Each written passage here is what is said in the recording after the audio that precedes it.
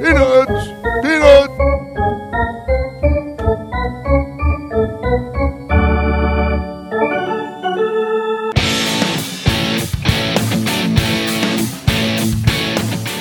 And now, Monumental Sports and Entertainment along with Pressbox presents Stan the Fans Bat Around.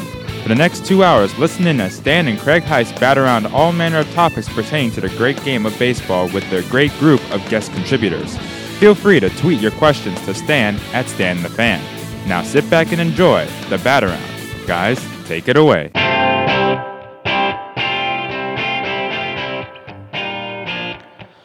Good morning. Welcome to the Bat Around. Obviously, I am not Stan the Fan Charles. I am also not Craig Heist, but I'm happier about that than the Stan part. I am Callis, or KZ, and if you've been paying attention, I have been the one that is sitting in all week for everybody that has decided that this was a good week for vacation. Brittney is here, as she is every Saturday. Good morning. Good morning. How are you? I am wonderful. I picked the right week to guest host this show because there's actually things to talk about other than the Orioles' terrific play on the baseball diamond. And as everybody who follows the Orioles should know by now, Manny Machado was traded to the Los Angeles Dodgers for 5 minor league prospects, 4 of which reported to Bowie Bay Sox, and we're going to talk to Adam Pohl, who is the voice of the Bowie Bay Sox, at 11:15 today. They played their first game yesterday, mixed results with that, but the Bowie Bay Sox have a couple of great promotions coming up today and tomorrow. Hopefully the weather will cooperate with them because they're fabulous promotions, and we'll go through that. At 10:45, we're also going to talk to Mike Shalin, I think Shalin. It's Shalin, from the New Hampshire Union Leader. The next series that the Orioles will play after today and tomorrow in Toronto is with the Boston Red Sox, the first place Boston Red Sox, who have some issues of their own with their starting pitching all of a sudden. Maybe they're going to make a couple of moves here and there as we go along. Maybe they take a look at someone like a Zach Britton is a possibility, and probably the next chip to fall as far as the Orioles go in their now official, because Dan Duquette said so, rebuilding process, something that many Oriole fans have wanted them to do for a long time. But also many Oriole fans forget that on August 30th, 31st last year, they were in the wild card hunt, and they were playing good baseball, and they were overachieving, and then, Then this season happened. Well, then September happened, historically one of the worst months in the history of the Oriole organization, and this season happened where they thought that they had the pieces to make one last run. You always think you have the pieces to make one last run, and it didn't work out. And I, for one, am sort of happy. I don't know if you've ever heard me speak on this season. I'm glad they're historically bad, because I think if they were not historically bad, the attitude of the organization has always been, well, we can still make a run. So if they were even 10 games within the wild card, I was fearful that the Orioles would not do what they just did, which is trade Manny Machado and maybe settle for a draft pick for him. So the fact that they are this bad kind of took that decision away from people that have been making decisions like last year, where many Oriole fans thought, oh, we're not really in it. We're playing above our head. We're about to see what we did finally see. But they added at the trade deadline last year, and they brought in, I believe, Mark Hellickson at the starting rotation, and they brought in a Beckham who played really well originally. But then it just didn't work out. But we could sit here and we can talk all day about Manny Machado and the prospects that they got in return. But that would be silly because I would just be repeating what I've read and what I've heard. And on Glenn Clark Radio, I believe on either Thursday or Friday, we talked to Jim Callis, who is the senior writer for MLB Pipeline at MLB.com. And he does this for a living, and he tracks prospects, and they rank prospects. And he broke it down for us. And we'd like you to give a listen to this. And when we come back, we will get Stan the Fan on and hear his views. But here is Jim Callis from MLB Pipeline on the Manny Machado trade. Joining us now, I had mistakenly said that he is with Baseball America because, well, Google lied to me, but we got that fixed. It's MLBpipeline.com. It's the senior writer for MLBpipeline.com and LB.com's version of their scouting as they release their top 100 through that. Jim Callis joins the show this morning to help us make sense of the Manny Machado trade, as well as chat a little bit about some of the guys who have been in the Orioles system.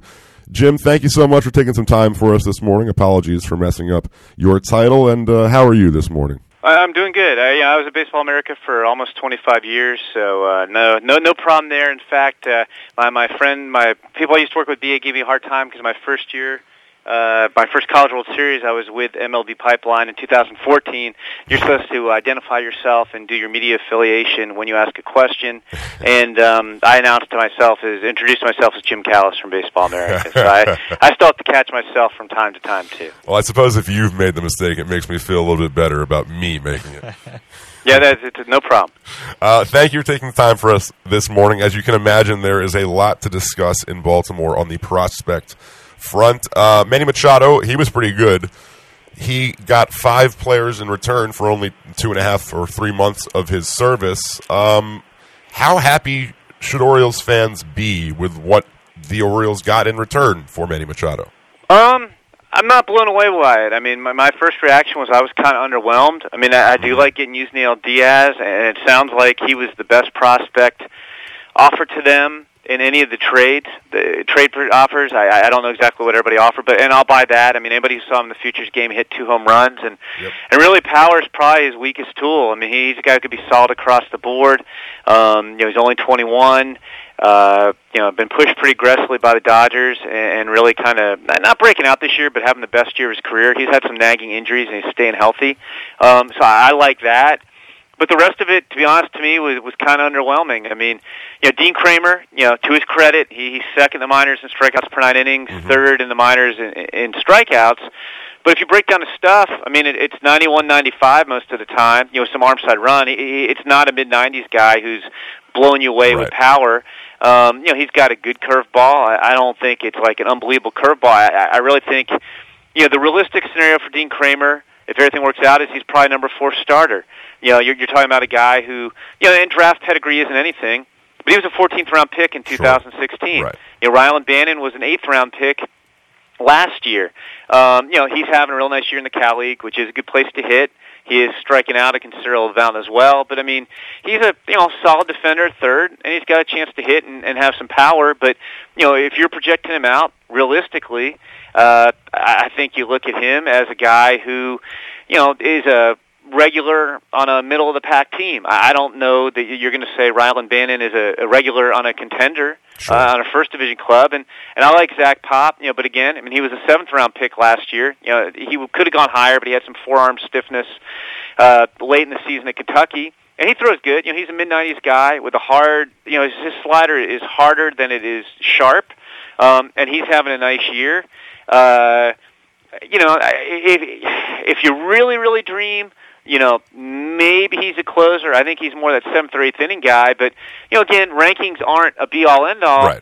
And the Orioles system is, we don't rank all the systems, and we certainly haven't updated our preseason rankings. We did top 10. I mean, I'd say the Orioles system is probably in that, I don't know, 16 to 20 range for me. Better than it's been. And you look at their top 30, and Diaz will be the number 1 prospect when we revamp the list next week. We'll totally overhaul the list. But Dean Kramer checked in at number 13 right now on our Orioles list. Rylan Bannon was 17. Zach Pop was 29. Breivik Valera is a contact hitter who plays a bunch of positions. He's nothing special.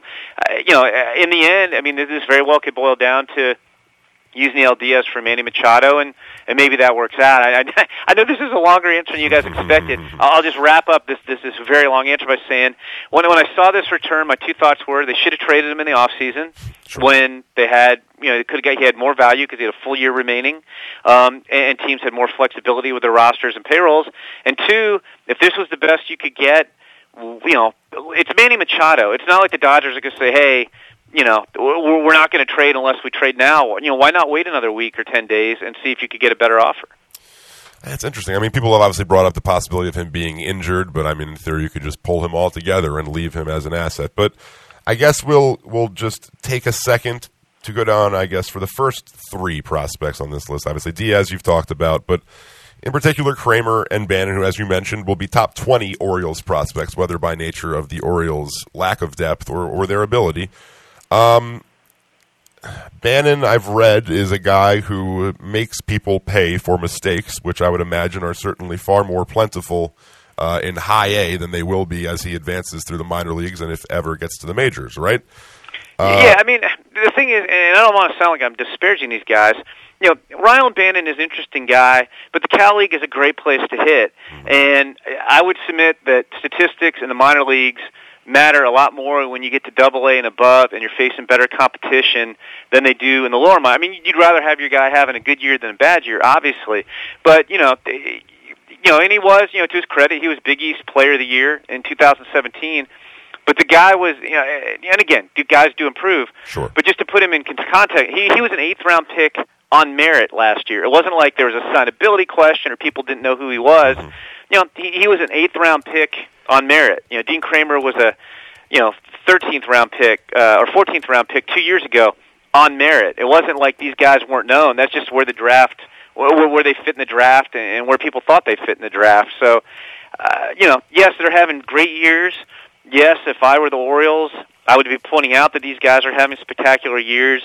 But I really, and Dean Kramer, I do want to see these guys in Double-A and above. Dean Kramer pitched 7 shutout innings in his one start in Double-A, which is great. But I don't see huge ceilings on these guys. I think on a good team, they're complementary pieces. Like I said, I think the upside in Dean Kramer is probably a number 4 starter. Maybe if I'm selling a little bit short, he's a number 3. Rylan Bannon, I don't know on a contending team. I certainly at this point would not say that Rylan Bannon is a guy who's an everyday third baseman on a team that's going to be a playoff club. It's just too early to say that. So just real quick, and I love the analysis because the headline in some places is they got 5 players for Machado, and it's the best that they could do. And we heard about the Phillies, and we heard about the Brewers possibly.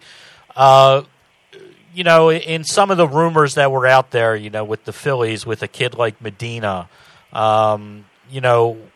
where would he fit in compared to someone like Diaz? And I know it's different positions, but you're looking at the top guy in a deal. Could you break down, could they have done better with something that included a Medina from the Phillies? Yeah, and to be fair, I think the Indicates said that Diaz was the best prospect they got offered, and Diaz is better than Medina, and I do believe that. Okay. And if that's, again, I might have tried to see if I could have gotten more complementary pieces around him or better extra pieces in the deal. But I'd rather have the best player in the deal, the best player I could get in the deal. I'd rather have quality than quantity, I guess is what I'm trying to say. So, it's very possible.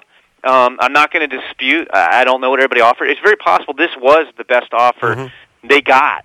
But it's still, like I said, I'm underwhelmed. But at the same time, it could be the best offer. I do like Diaz. Medina's interesting. I'd rather have Diaz than Medina. Medina is a guy who's a 21-year-old right-hander. He's in high Class A. He's got he's kind of 92, 96, with some command. His changeup, slider, both have chances to be average or better pitches. Throws a decent amount of strikes. I mean, he's not having the big year numbers-wise that, say, Dean Kramer is. I mean, he is a top 100 prospect. He is a guy. But, unless I know what else they're getting with Adonis Medina, I'd rather have Yusniel Diaz. Now, if it was Adonis Medina, maybe then they're giving me, and I'm just throwing these out there, and I'm not saying this is what they're offered. Joe Romero, who's a left-hander who's interesting, or Eniel De Los Santos, they just promoted to the big leagues. If maybe there was the second player in the deal was better than a Dean Kramer or a Rylan Bannon, then I might have been intrigued enough to pull the trigger. But if you're giving me my choice between Diaz and Medina, and like I said, I mean, I think Duquette was quoted last night, wasn't he? Saying that Diaz was the best prospect they got offered, and I believe that. I'll take him at his word for that, and if that's the case, I can see why you take that package. I mean, Diaz is ranked right now number 84 in our top 100, but we're going to revamp that list. I mean, those are basically preseason rankings. Guys move up a little bit when guys come off the list when they're promoted to the big leagues. Diaz will rank higher than that. I mean, we haven't figured it out yet. We haven't finalized our list, but Diaz will probably rank closer to the middle of that top 100 overall prospects list, and he will rank ahead of Ryan Mountcastle, when we update the list. Okay. All right, let's turn our focus a second to some Orioles guys. You mentioned Mountcastle. There are some other names that were entering this season as thought or highly thought of prospects who obviously didn't have as good seasons as we've hoped, namely Austin Hayes, I think would be the first that comes to mind. But there are some other guys who have performed very well of late, and I think I'd rather keep this conversation positive, unless you think Austin Hayes is going to be just fine. What do you think of D.L. Hall, who has, I think, had a 25-5 strikeout-to-walk ratio in the month of July? Yeah, I like D.L. Hall. I mean, I think you could definitely make the argument, and again, we'll revamp our list. I mean, he's probably the Orioles' best pitching prospect. I mean, it's just hard to count on Hunter Harvey, being fully healthy. So, I mean, if you gave me a choice of any pitcher in the Orioles system, I'd take D.L. Hall. I mean, he was first-round pick last year. I think they got him, when they got him at 21, that was a little lower than people expected. But, I mean, you're talking about a guy who can already hit 95 miles an hour. There's room for some more development in there. I think he'll throw a little bit harder. And he's got a really good curveball. He's got, probably the best curveball in the system. He's very hard to hit. With him, and you alluded to it, it just comes down to control and command. I mean, I think when they got him, this stuff was already pretty good. He's only 19. He's young. It's just going to be a matter of refining his secondary stuff and making it more consistent and locating it where he wants. But I like D.L. Hall a lot. You mentioned the pitchers in the Orioles system. Obviously, they've had a lot of success over there at Delmarva. I've heard some people say that the strike zone might be a little bigger down there. But what do you make of the success of some of the guys like Bauman and Zach Lowther, who have at least some have gotten a chance to go into Bowie? Yeah, those guys are both legit. I don't think it's the strike zone so much. It's just those guys have good stuff. Bauman's been up in Frederick after he got off to a really hot start. But I mean, he can touch 97. He can show you a plus slider at times. It's pretty good stuff. Lowther's a guy who's fascinated me. He led the Cape in strikeouts per 9 inning, and strikeout ratio, and then he set a Xavier record for strikeouts as a junior, and he goes in the supplemental second round, and he dominated at Aberdeen, and Delmarva, he had crazy strikeout numbers. I think it was like 51 strikeouts in 31 innings, and he's continuing to strike out guys at Frederick. He's curious to me because he doesn't throw real hard. Right. I mean, I don't know if he really has a true plus pitch. I mean, his fastball is probably 87, 90, 91. He'll hit a 93 every once in a while. He's got curveball might be his best pitch, but I think it's more solid than plus. But he just gets great extension in his delivery, and by that I mean when he releases the ball, the way his mechanics work, he's closer to home plate than most guys. It's like Freddie Peralta. What's that? It's like Freddie Peralta a little bit. Yeah, so like when he's throwing 90, 91 miles an hour, or even 87, 88, it might look like it's 5, 6 miles an hour harder than that, and it just throws guys off. So he's been really good so far. I mean, especially from the left side. I mean, Alex Wells, Keegan Aiken, we mentioned D.L. Hall, Lowther. I mean, they've got a bunch of interesting, lefties. Cameron Bishop's another one who's having a nice year at Delmarva. So, I mean, they've got some pitching depth, which is which is good because just the rate of attrition with pitchers. You need that depth to make sure you get some guys through to the big leagues. So as the Orioles, go through this trading deadline, and they have some other pieces. Britton's the next guy up, and he's a guy that's been rumored that a lot of people are looking at. I think they've kind of showcased him over the last couple weeks where they could show everybody, the sinker's back. They've pitched him on back-to-back days. He's held his velocity in the 96, 97 range. We've seen relievers bring back quite a haul over the last couple years at the trade deadlines. Do you think a Zach Britton is the next guy to bring a significant haul back from the reliever position to the Orioles? Well, it could be. It's hard to figure out what guys are going to bring back because you look at, a guy like, Aroldis Chapman was a pending free agent. Mm-hmm. And Right. granted he was, he didn't have the recent injuries in his past like Zach Britton had. And he brought back Gleyber Torres, and another former first-round pick and a big league-ready pitcher. I mean, if you look at it, Aroldis Chapman, who's a closer, brought back more than Manny Machado did. Mm-hmm.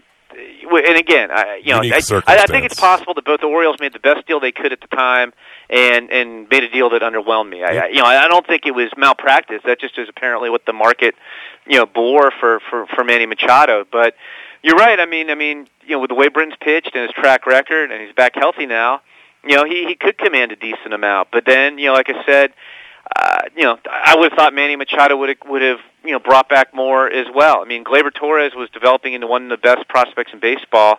It wasn't quite there yet, when the Cubs gave him up to get Aroldis Chapman. So, I think, Dan Duquette and his guys obviously are going to do their due diligence and talk to as many people as possible and try to maximize the return. But yeah, the potential's there that you should be able to get, at least one pretty good prospect as part of a package for Zach Britton.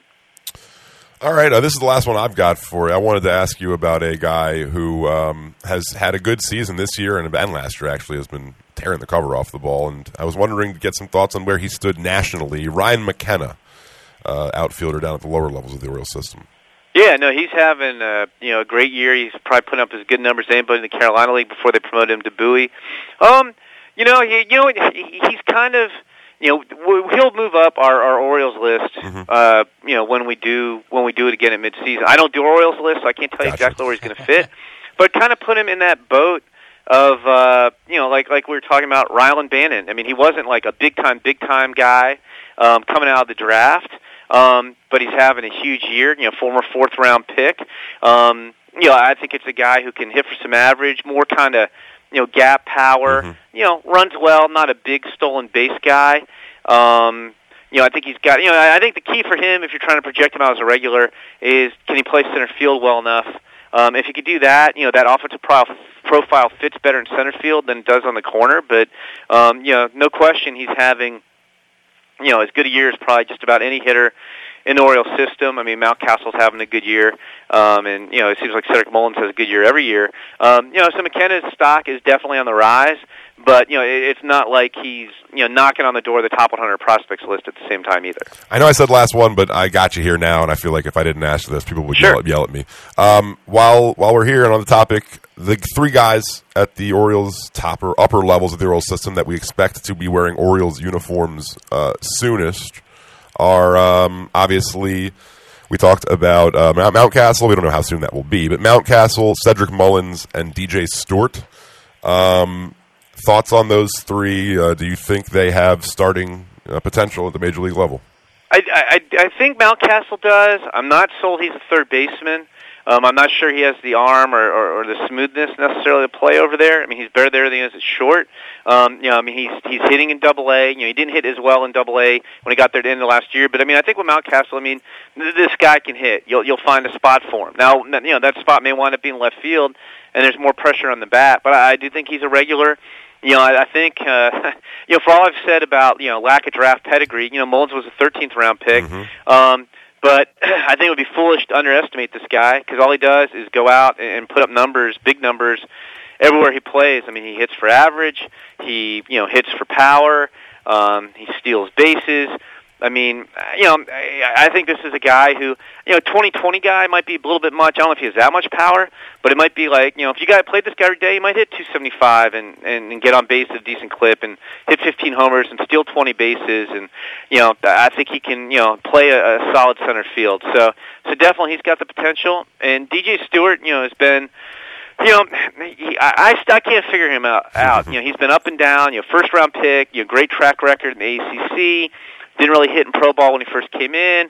Then he revamped his swing. Had a nice year in Double-A last year. You're not, drilling the ball, quite as consistently this year. Jury's still out for me a little bit on him, and he's an all-bat guy. If he doesn't hit, he's not a. If he doesn't hit, he's not going to be an everyday player in the big leagues. But the thing that might be tough for him is Mountcastle might wind up in left field. Right. And if that happens, then DJ Stewart's looking at DH because I don't think he can play anywhere else on the diamond. Gotcha. All right. Well, Jim, I appreciate the wealth of knowledge. It helps frame some of what the Orioles have in their system, and I wish it was a little bit more, but hey, at least there's more hope today than there was, I guess, yesterday, or maybe not yesterday. We thought we might get Dustin May back, but 3 days ago than there was, before. We appreciate you taking the time for us, sir. You're on Twitter at Jim Callis MLB. Is there anything else that we can plug for you while we have you? Well, next week, toward the next week, we'll have updated our top 30 lists and our overall top 100 for all the organizations. So definitely check that out. And maybe that's part of why I was underwhelmed too. I mean, there were Dustin May rumors, there were Gavin Lux rumors. All that said, I mean, it does sound like, at least from what I'm hearing, that I don't think the Orioles left a better offer on the table. Right. I just was surprised they couldn't get more from Manny Machado. I think that's probably where we stand, but we've always thought that they could have or should have been having these conversations before last season when he had 2 years of team control to try to get that maximum return. Sir, appreciate your time, and hopefully we can do this again down the line, all right? Okay, sounds good. There was Jim Callis from MLB Pipeline, as heard on Glenn Clark Radio this week. Jim did a great job of breaking down what he thought about the trade, the Manny Machado trade, and also answered a couple of questions about some of the guys that we've been hearing about within the Orioles organization, DJ Stewart among them. But right now we're going to head right out to the phone lines and bring the host of the Bat Around onto the airwaves with us, Mr. Stan the Fan Charles. Good morning, sir. Hey, KZ, how you doing? I am doing wonderful, and I want to start with the Manny Machado trade, obviously, the big topic around Baltimore. But did the Orioles trade him? They did trade him, and okay. they traded him that. to the LA Dodgers for 5 minor league ball players, 4 of which have reported to the Bowie Bay Sox, and we'll get into that a little bit later with Adam Pohl, but and a 26-year-old utility third baseman that gives them some organizational depth. Right. Jim Callis, as we just heard, used the word underwhelmed when describing what the Orioles received back from the Dodgers. What word would you use? That's a good question. What word I would use? Or what are your feelings? You can do more than one word. I'll make it more than one word. I think that people are underestimating the price of doing business, and if the Orioles haven't wanted to play in that international market for whatever the reasons, that it's too pricey to set up an academy, to hire 5 or 6 new scouts, or to pay big signing bonuses, they let the Dodgers have that expense, and it was a mighty expense for Diaz, $15.5 million in the signing bonus, and the fact that by signing him, they went over their international threshold and had to pay a $15 million penalty. So when people talk about the Orioles should have gotten more out of this deal, I think therein lies the rub, is that the cost borne by the Dodgers is quite significant. So I'm not saying the Orioles asked for other players, but if this is the guy they kind of wanted to center the deal around, I think you have to factor in how much literally hard cash the Dodgers put up for this guy.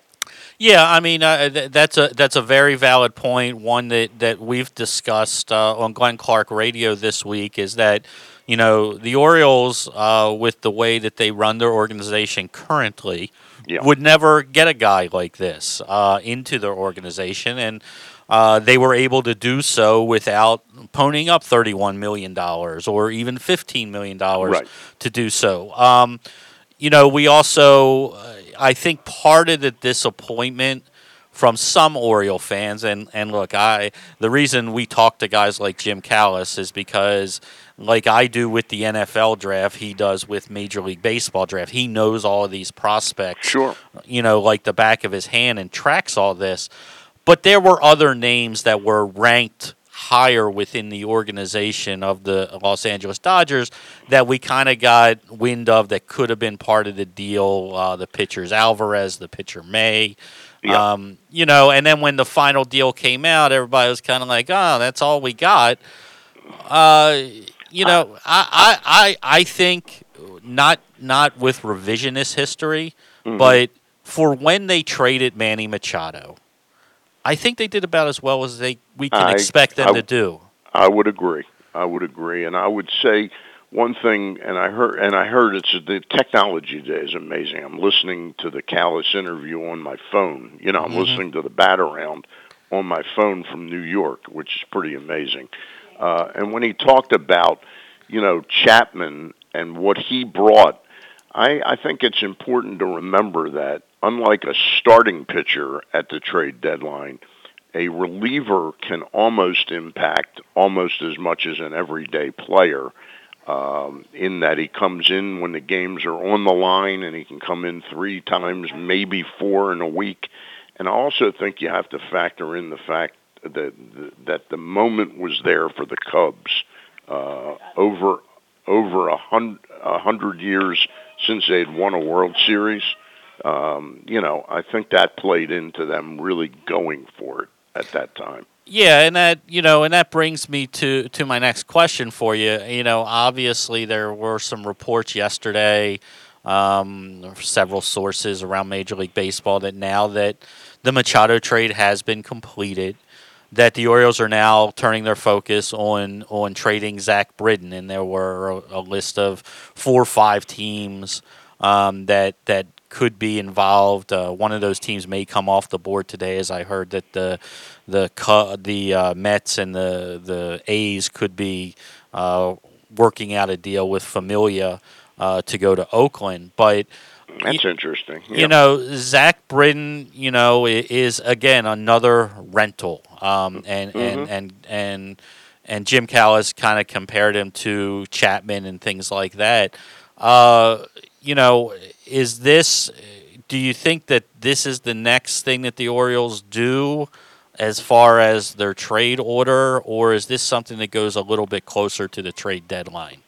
I think it depends. I think it depends upon how hot somebody is to make the deal. I'm sure that the Indians had kicked the tires pretty significantly on a Britton trade, and I think at the end of the day, the fact that they were able to get 2 pitchers that they control for a while was why they gave up such a highly rated prospect as the catcher Mejia.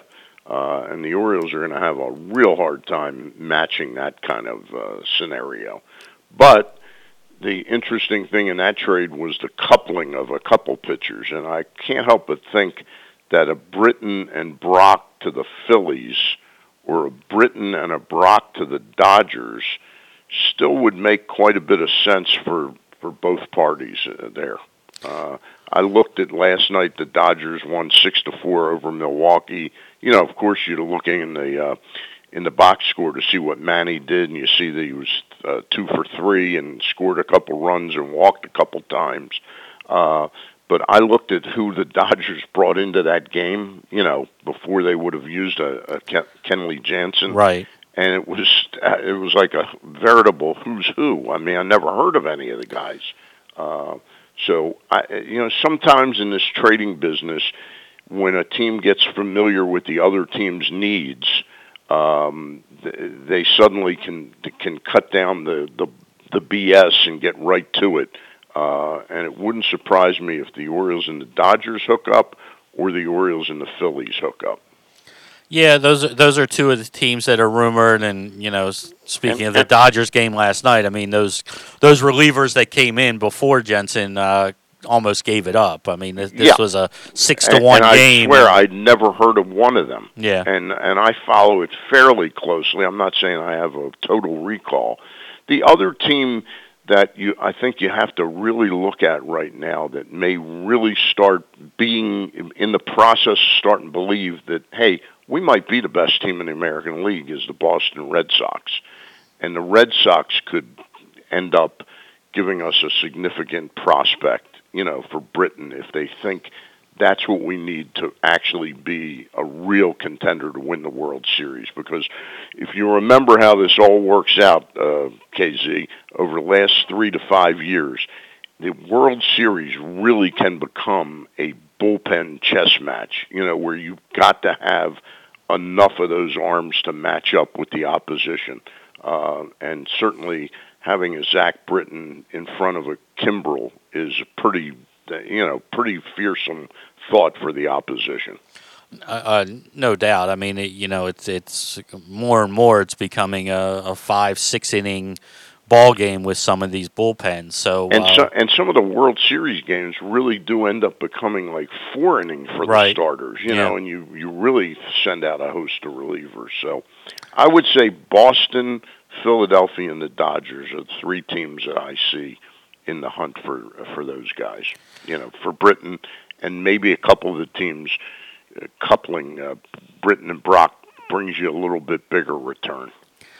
So now that the Orioles have traded Manny, and we expect at least Zach Britton and, in my mind, hopefully a couple of other minor deals, if not semi-medium deals, if someone like an Adam Jones would be moved. I still am a believer, and I'm getting tired of saying it, but every time he pitches, it becomes less a reality. But I think that the Orioles need to look under every stone, and if somebody calls about Bundy or Gausman, if this is truly a rebuilding situation, that for the first time we heard Dan Duquette use those words. And not to interrupt your question, I thought that was the most stunning part of Duquette's press conference was, it sounded like he fully thought he was going to be here.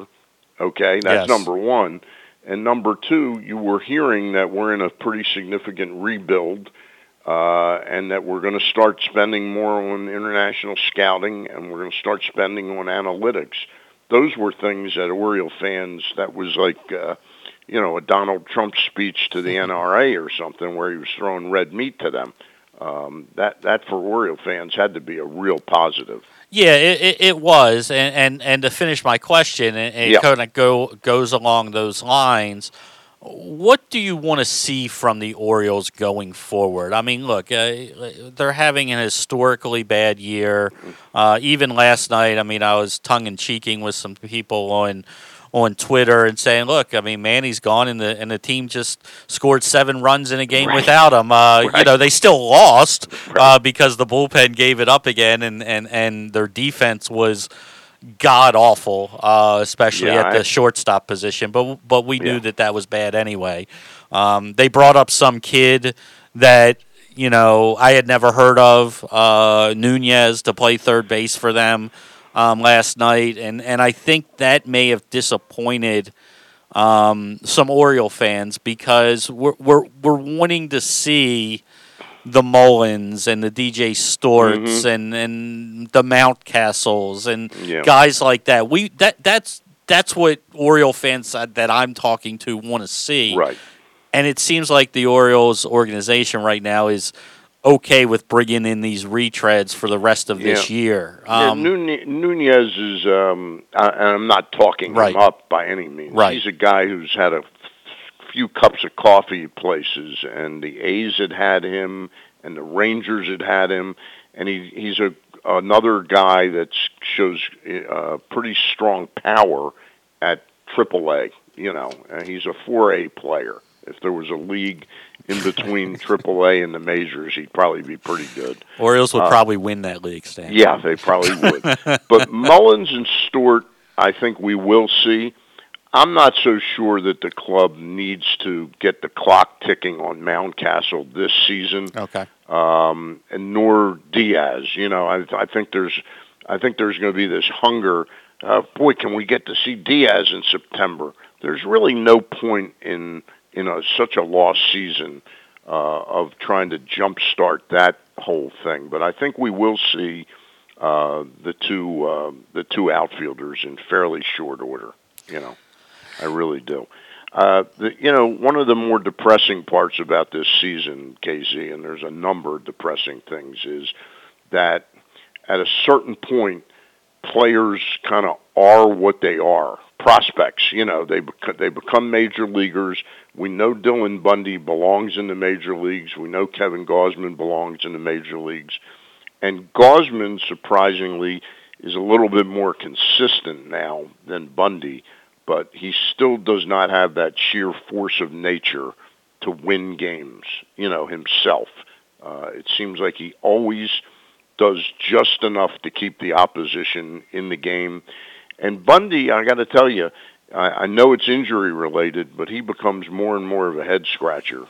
He was having a brilliant season through his first 6 or 8 starts, and then he had that groin thing.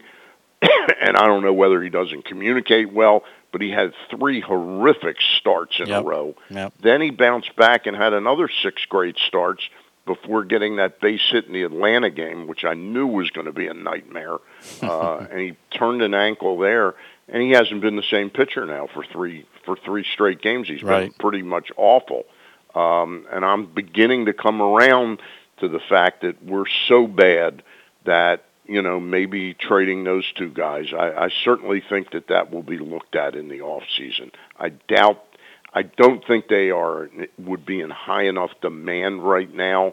You'd be trading Bundy kind of on a downslide, but I think that's a possibility during the off season. He is Stan the Fan. Stan, you will be back in this chair next week, correct? I sure hope so. Hey, safe travels, my friend. All right, thanks I'll a lot, to you during the Casey, week. for filling in, and I'll be happy to do the same to return the favor in early August when you're away. Sounds good. Thanks, good. Casey. There he Bye. goes, Stan the Fan Charles. His thoughts about the Orioles and their overall direction, and we're going to take our first break. But before we do, always like to talk about Kent Island's original sports bar at 216 St. Clair Place in Stevensville, Maryland. On the way down or back from the Eastern Shore, no place better to stop, relax, get a bite to eat. Great place to watch the O's, Nats, and Wizards if that's your thing. Caps if that's your thing. It's not my thing, but Ravens games on a Sunday would probably be a better way to do that. But simply the best sports bar around. Sandwiches, salads, soups, subs. You can't go wrong with Big Bats in the Kent Island area. We're going to take our first break, and when we come back, we're going to talk with the New Hampshire Union leaders, Mike. How do you pronounce his last name? Shalin. Yes, Mike Shalin. Mike Shalin. And we're going to talk a little bit about the Red Sox and will they be interested in a Zach Britton. You're listening to The Bat Around. We'll be right back. Red, white, and blue savings continue on over 1,300 new and used Toyotas and Chevrolets at Jerry's Auto Group with savings up to $15,000. And 0% financing is still available on many new models. Plus, every new Chevy and Toyota from Jerry's comes with free maintenance for 4 years or 50,000 miles. Visit Jerry's Toyota on Bel Air Road, Jerry's Chevrolet on Joppa Road, and online at jerry'sit'saboutyou.com. Special financing with approved credit. Savings vary by model. Sale ends July 31st. Join the Ironbirds for Maryland Sports Weekend, July 20th through 22nd. On Friday the 20th, the club will recognize baseball's Iron Man, hometown hero Cal Ripken Jr. Saturday, July 21st, members of the 1983 World Championship team will be in Aberdeen along with the World Series trophy. The attention flips to football on Sunday, July 22nd, when the Super Bowl trophy, Poe, and Ravens cheerleaders travel up I-95 to the ballpark. For more information or to purchase tickets, visit ironbirdsbaseball.com.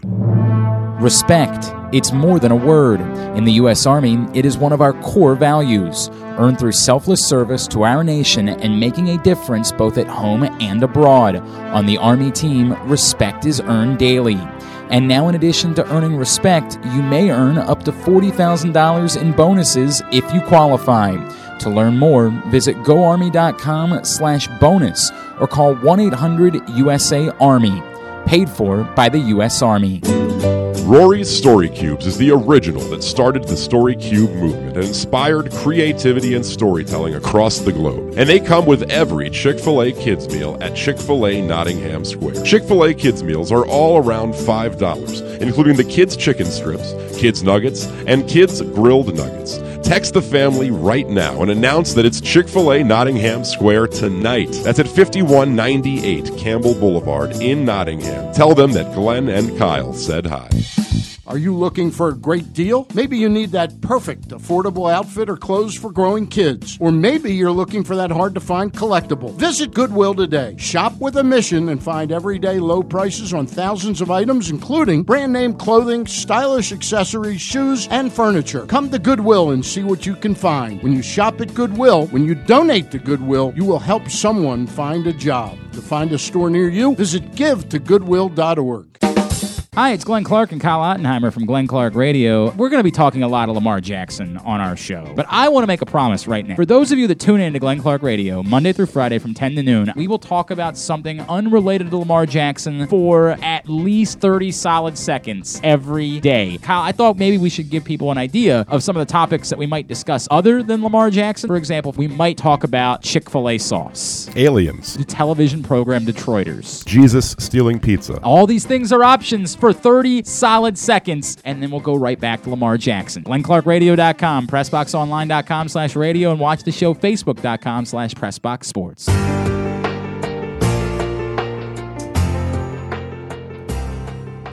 Welcome back to the Bat Around. KZ sitting in today for Stan the Fan, and I hear sometimes Craig Heist is here, every once in a while. Yeah, not recently. Not recently. He's ditched us. Well, he's busy during this time of the year reporting on, what ketchup bottle or mustard bottle won a race or something. Yeah, because we all know relish never wins, so. Yeah, so it's one of those things. So, but, we're going to head right out to the phone lines, and after the Orioles finish losing their next two games, I assume.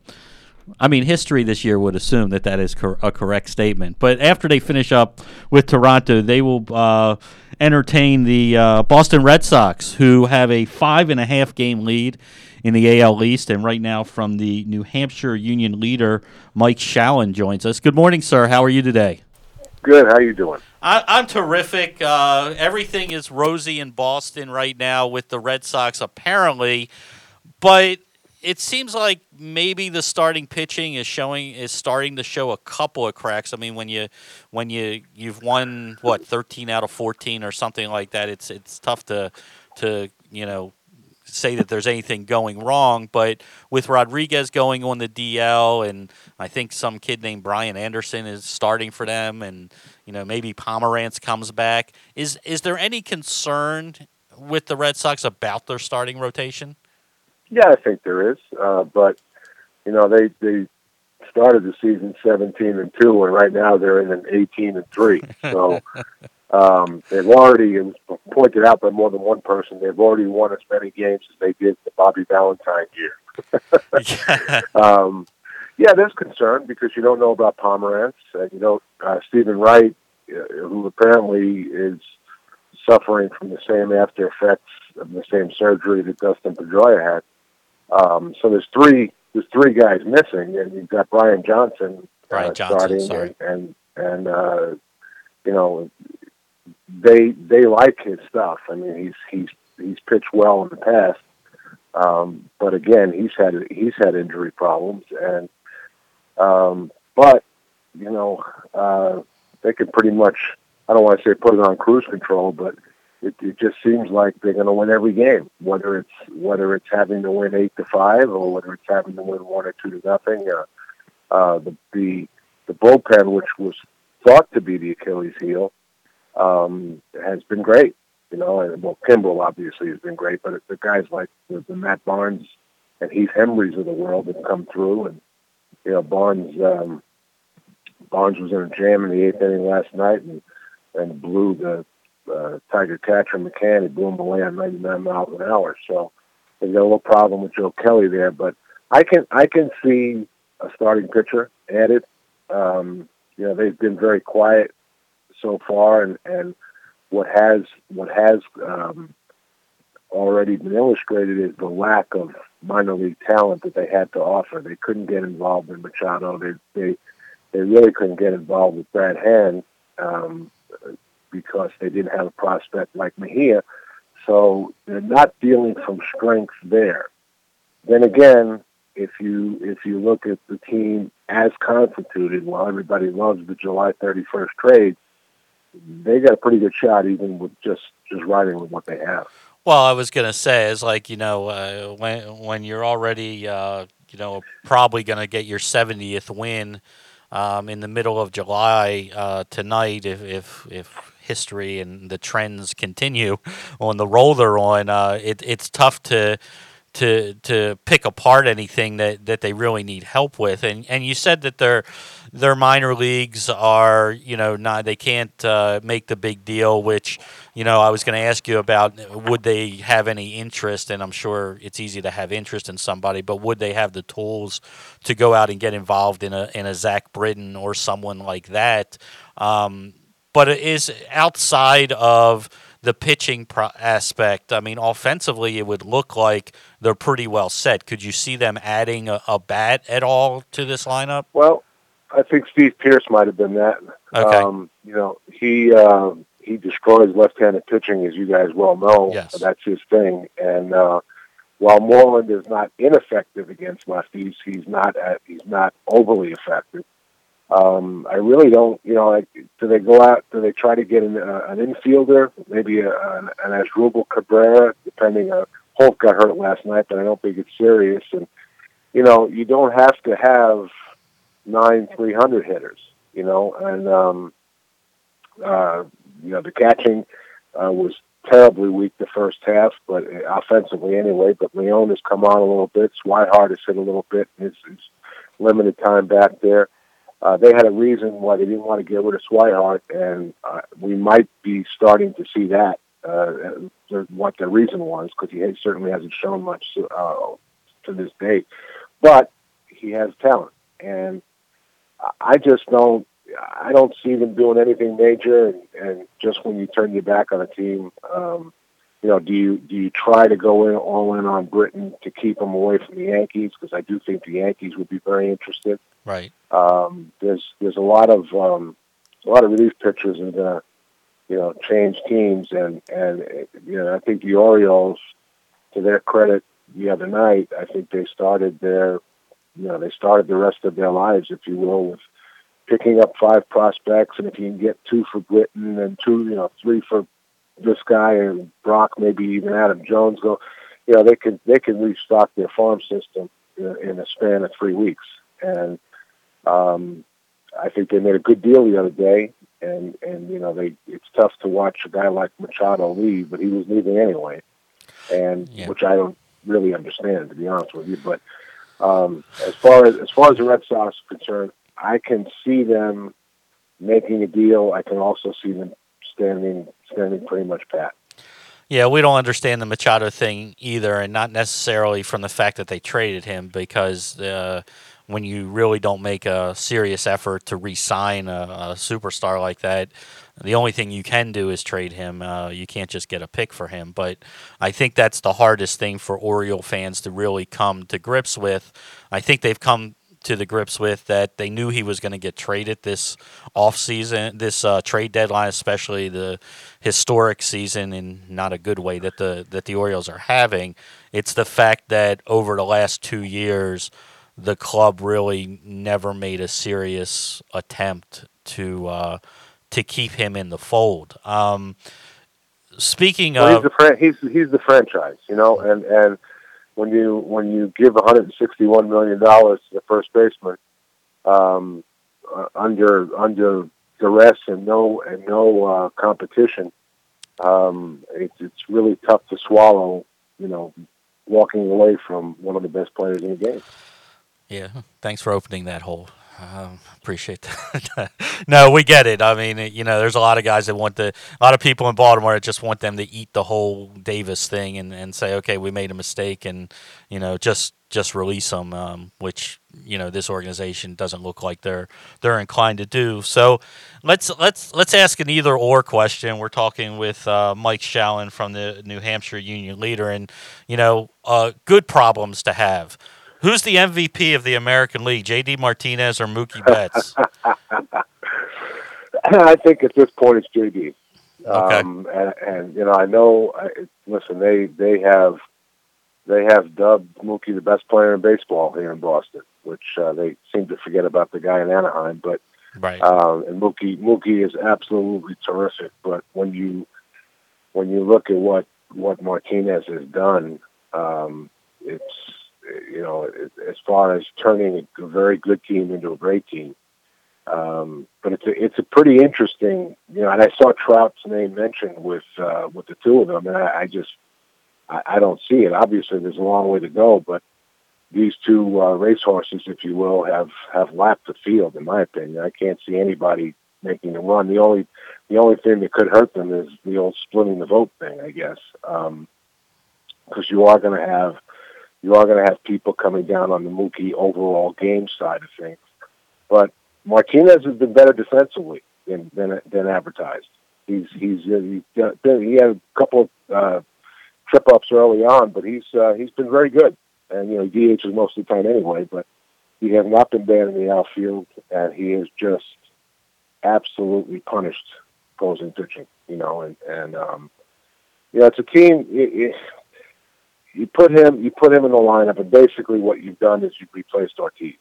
And to be able to replace Ortiz with similar numbers is a pretty scary and I don't want to say lucky, but let's just say things fell into place for them during the off season. And JD got very little respect in the open market because it was part of that overall.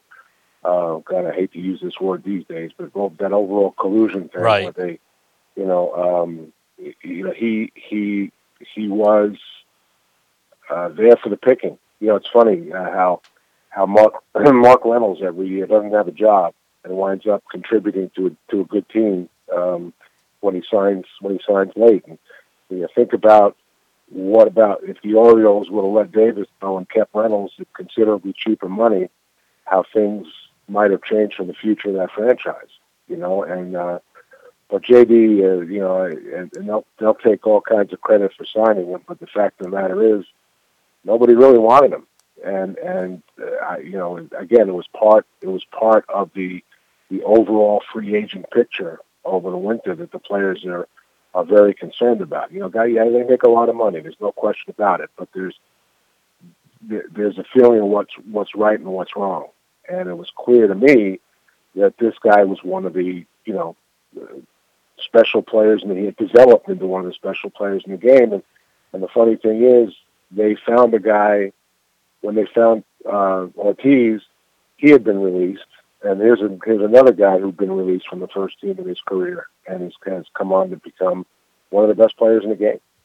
Yeah, I know JD was frustrated with the lack of offers for what he thought he was worth, and now, not that what he got paid by the Boston Red Sox by any stretch of the word, for most people is on the cheap, but they really kind of got him on the cheap for the numbers that he's putting up now, being an all-star.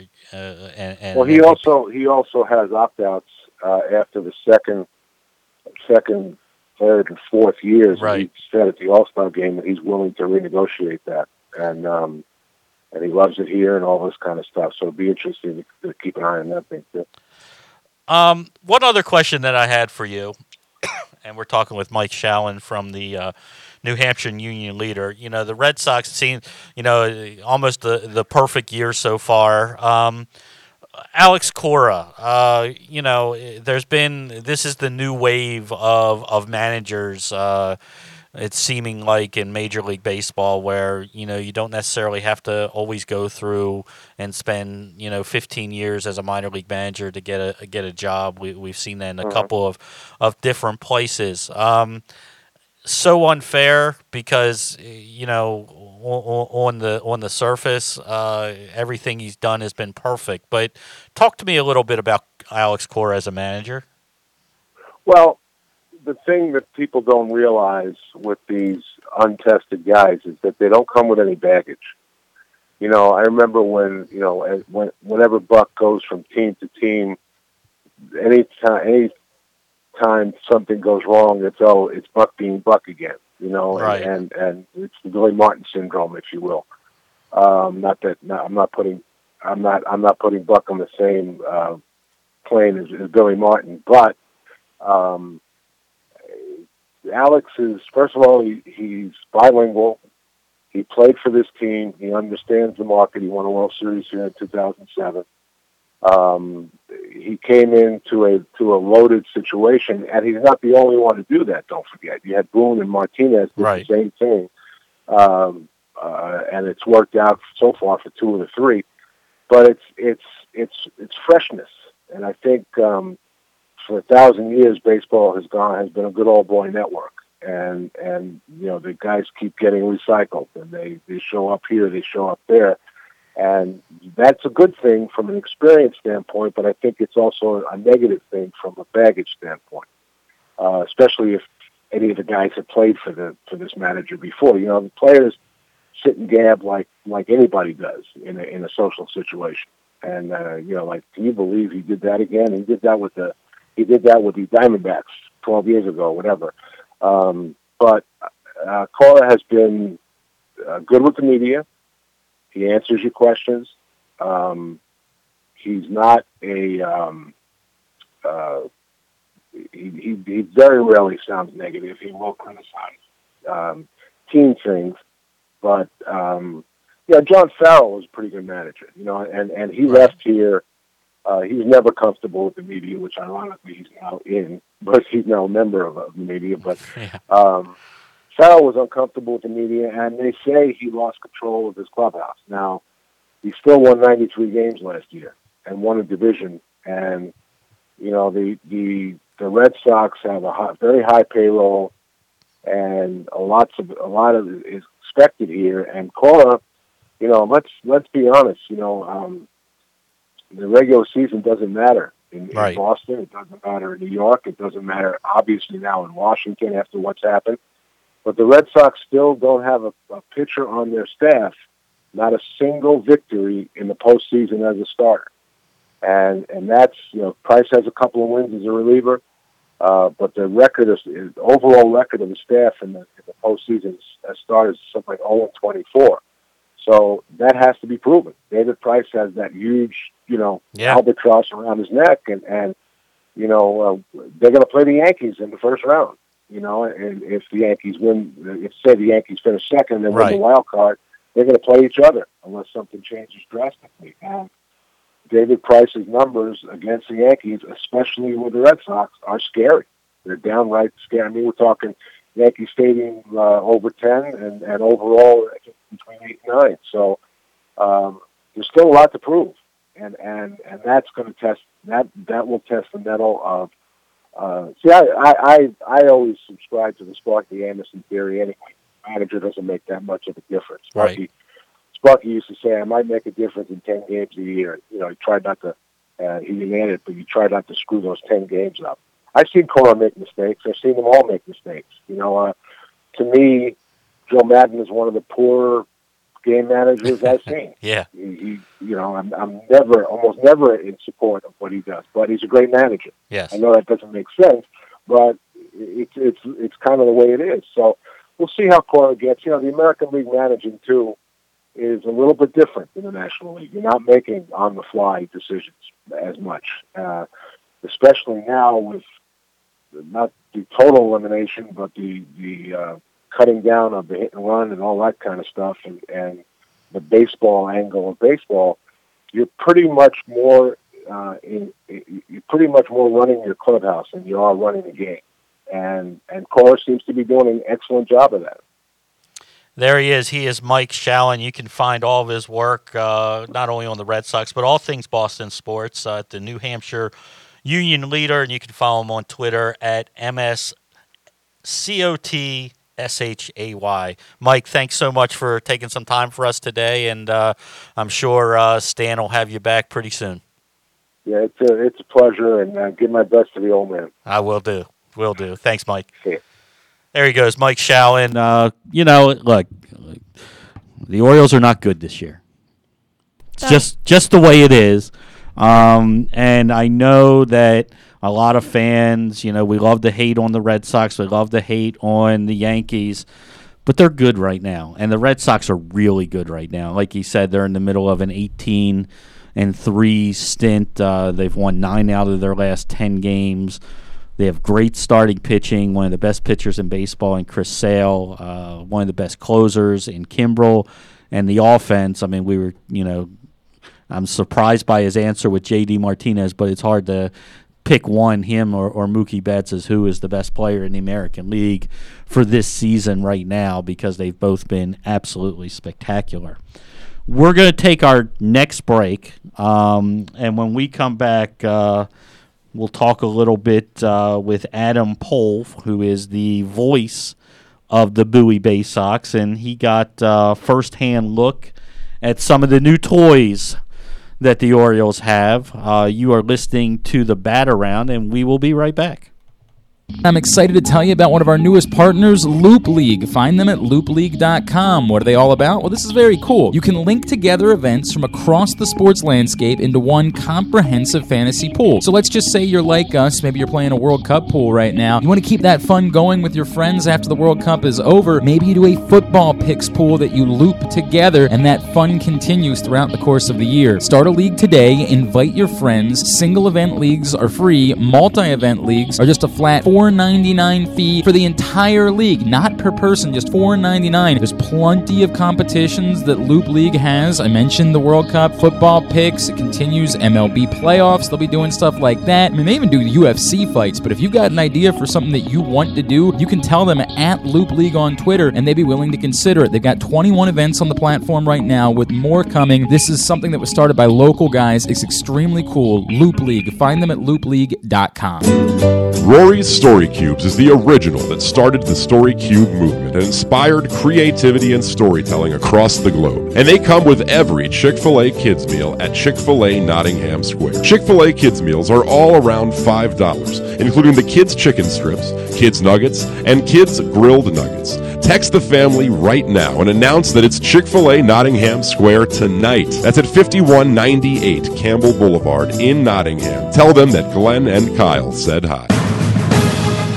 The latest edition of Press Box is available now, and it's a very special double issue celebrating Ray Lewis's journey to the Pro Football Hall of Fame. We spoke to the friends, family members, and former teammates and coaches who knew him best to tell the story of the path to his induction into Canton this summer. Press Box is available for free at over 500 locations, including 60 Royal Farm stores. You can also find the entire edition, which includes all 52 interviews with those closest to Ray, at PressBoxOnline.com. KZ, Sari, the NFL chick, KO from the PressBox Fantasy and Reality Football Show. You can hear it by going to PressBoxOnline.com/fantasy every Sunday morning from 10 a.m. to noon. And you can also check us out on Facebook.com/PressBoxSports. We talk about college football. We talk about the NFL. We talk about the fantasy aspect. We talk about the reality aspect. And we talk about soccer, the other type of football. No, we don't. We don't? No. Never? No. Yeah, not really. Tennis? Nope. Rugby? Nope. No, just No, football. just NFL football. College football. Every Sunday morning, 10 a.m. to noon, Press Box Fantasy and Reality Football Show.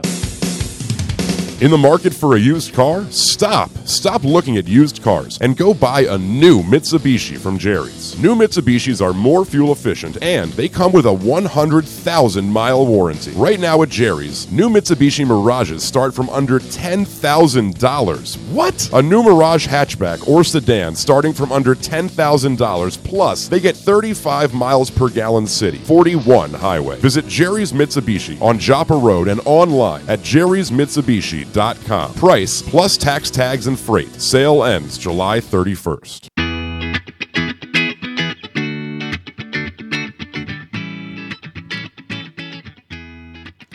Welcome back to the Bat Around.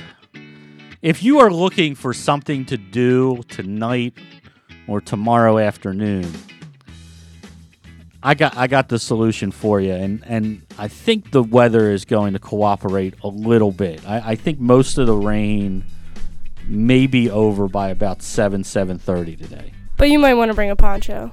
Yeah, but you may.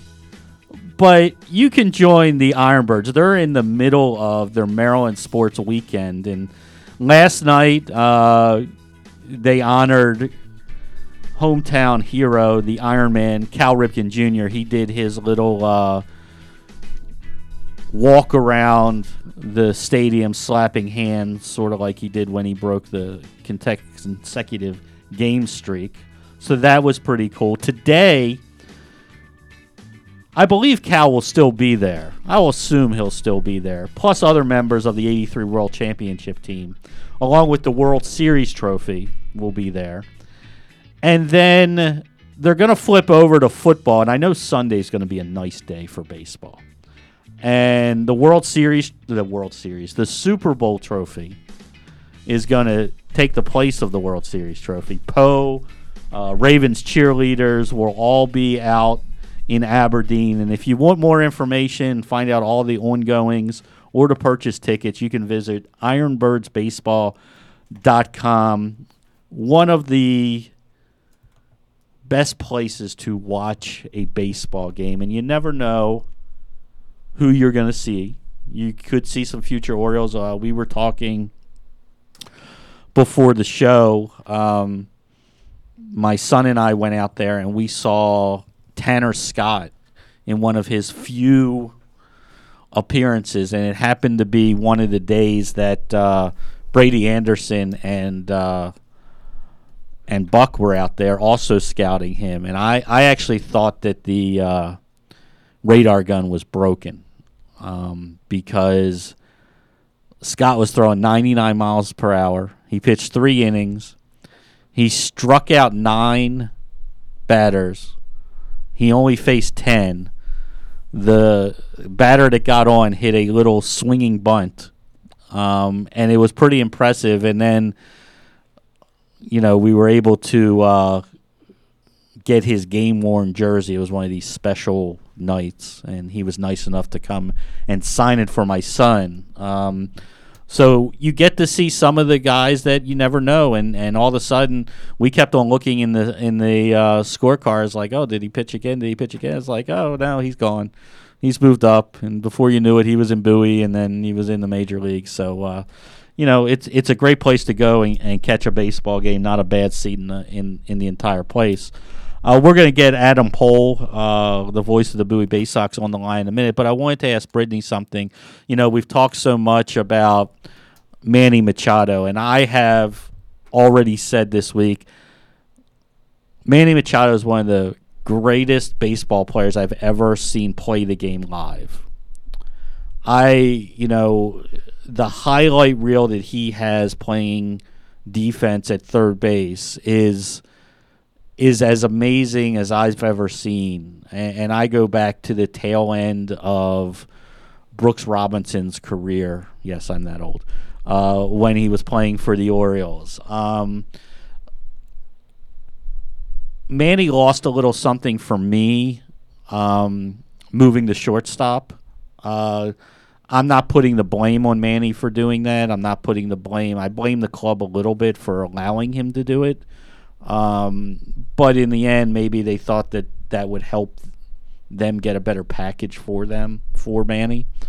But it was special to turn on and see, even if you didn't see the game, what did Manny do yesterday?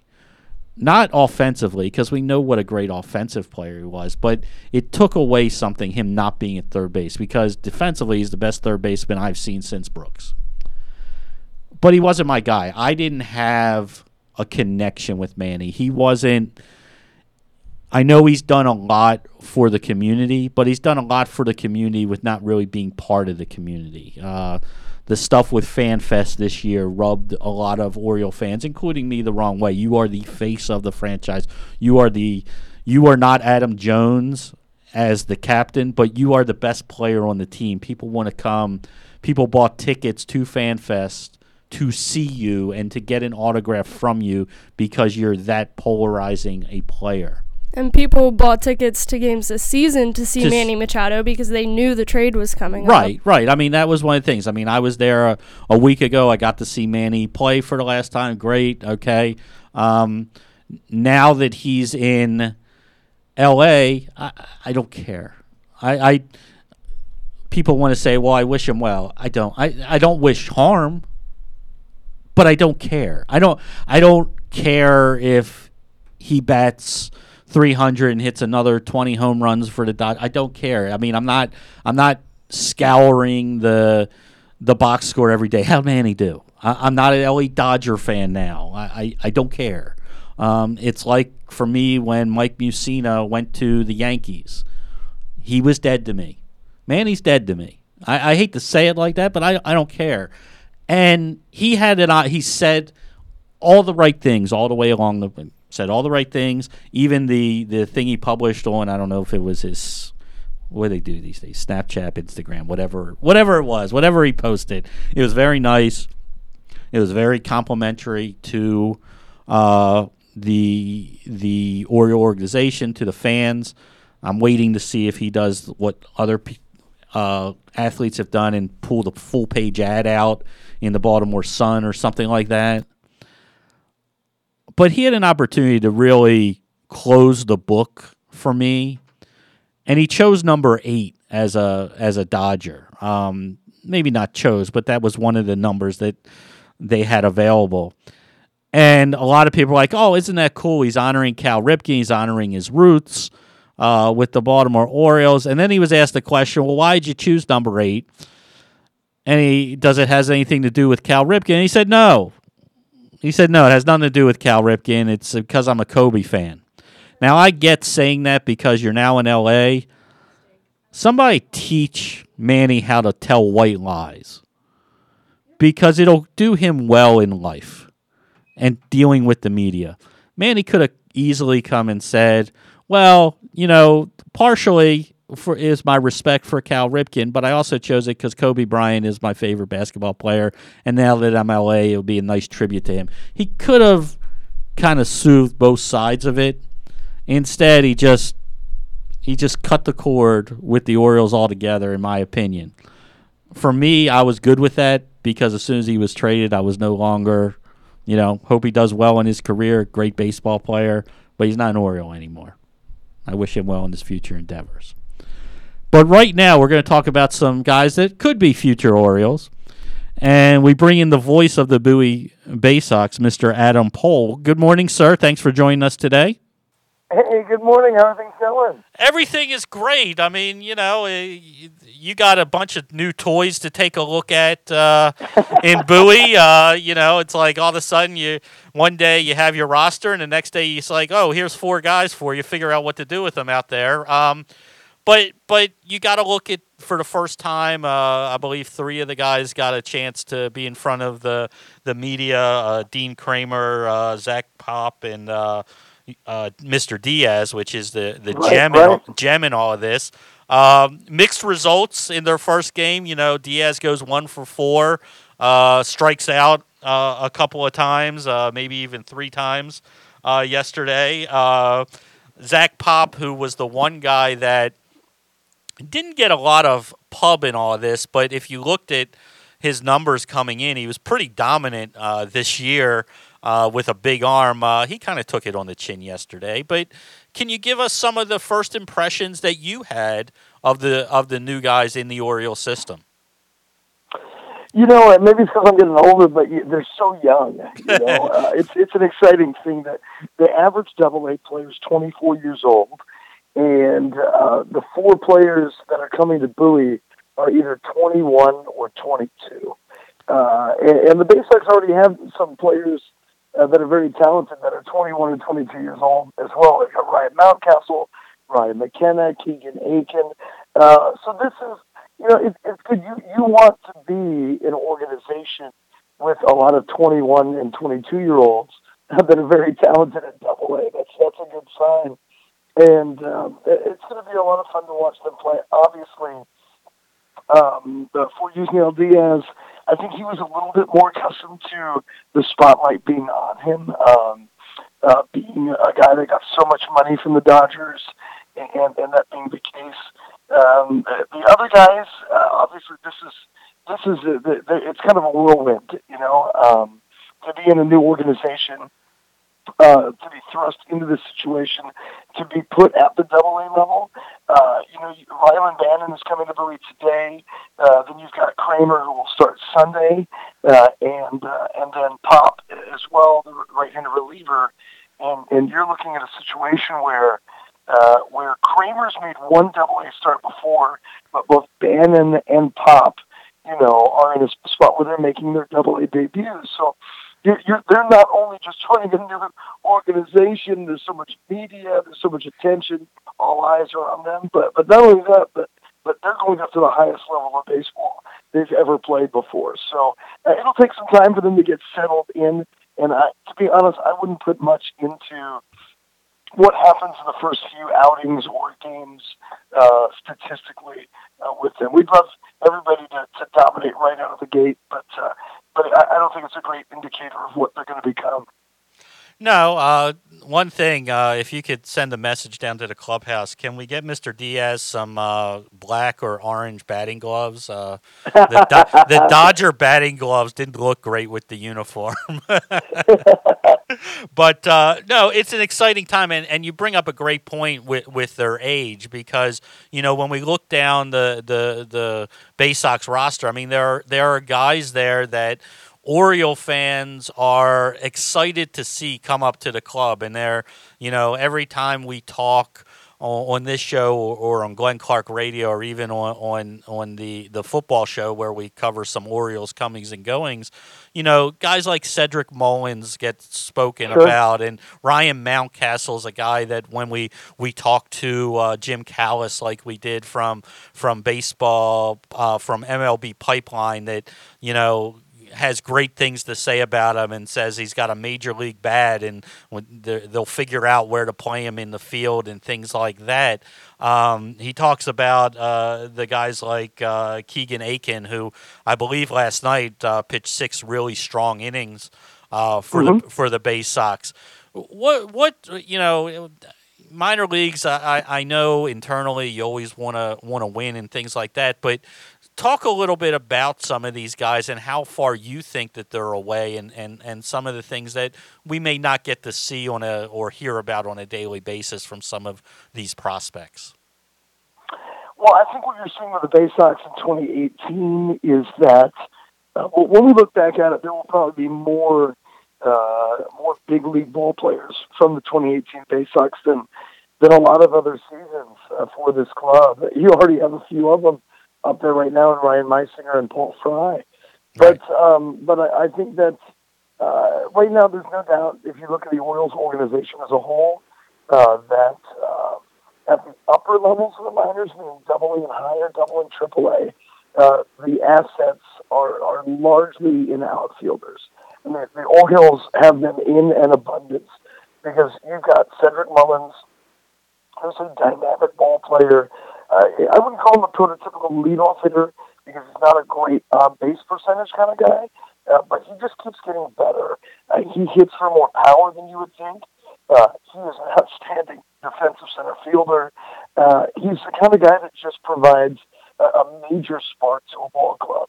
And he's going to be a lot of fun to watch when he gets to Baltimore. DJ Stewart is also in AAA Norfolk.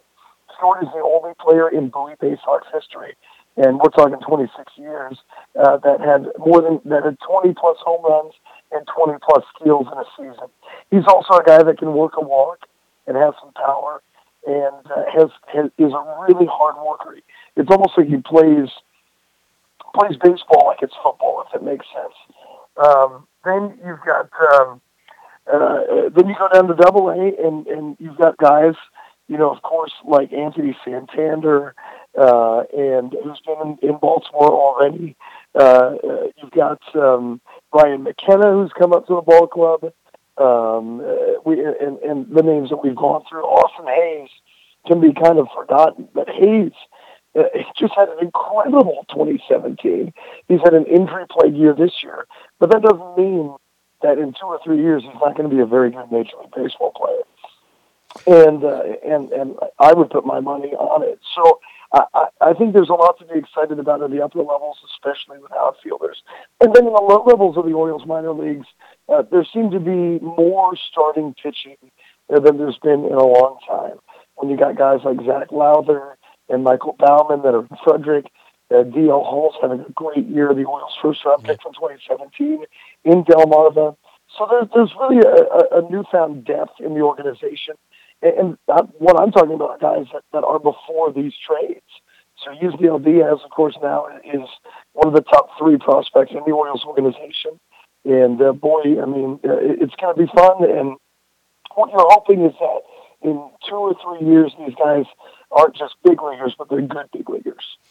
We're talking with Adam Pohl from he is the voice of the Bowie Bay Sox. And one name that you didn't we always get questions about because we've heard about him for so long, and it seems like, unfortunately, the injury bug just, stays on his shoulder. But can you give us an update on Hunter Harvey and where he is in rehab? Is he pitching again? Where is he at?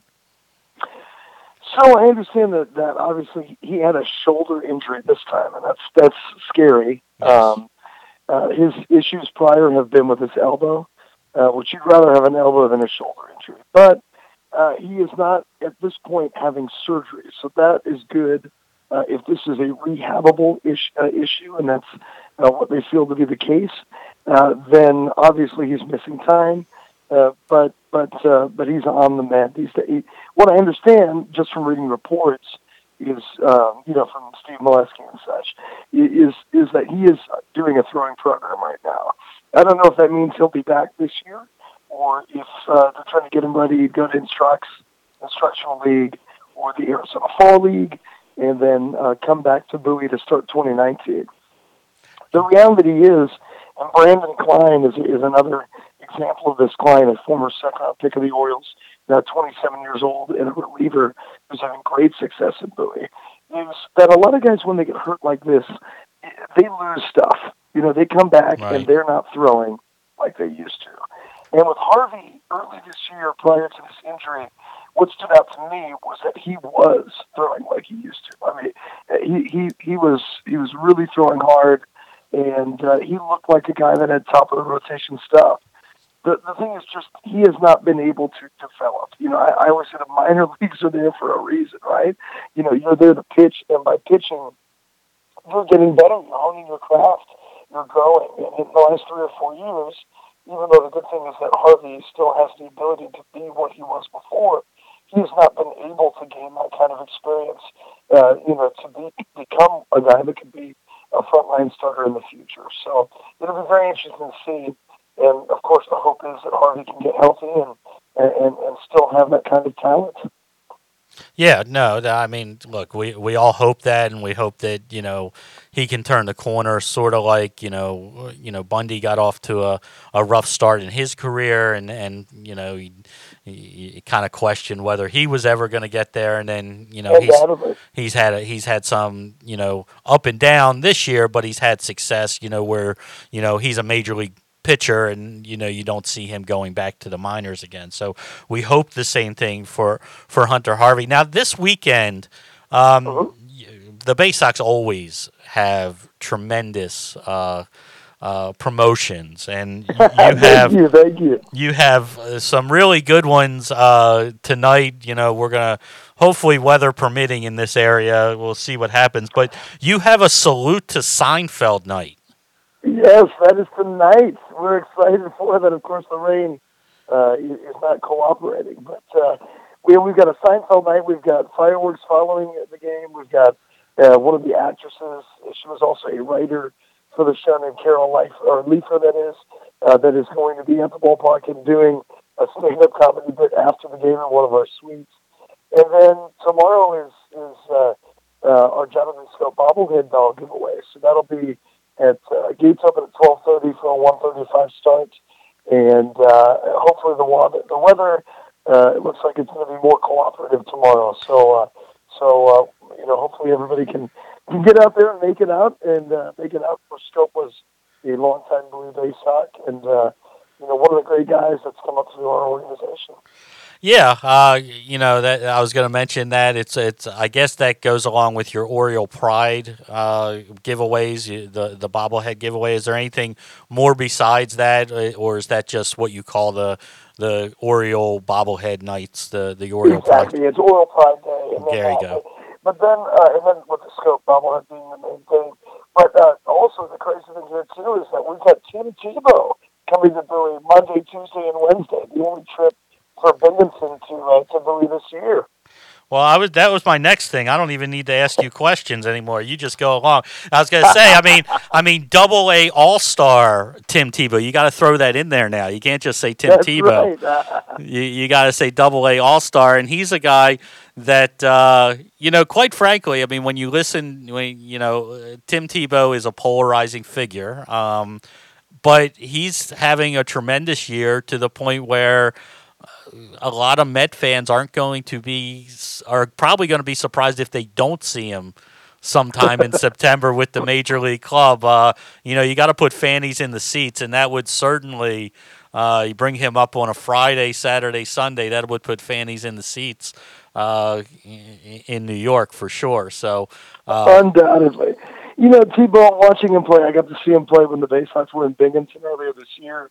And he swings and misses a lot.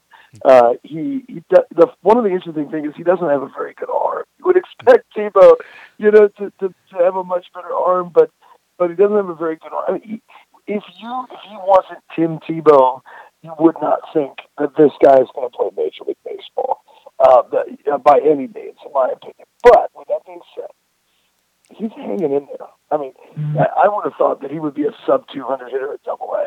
He's swinging the bat a little bit. He's got a little bit of power.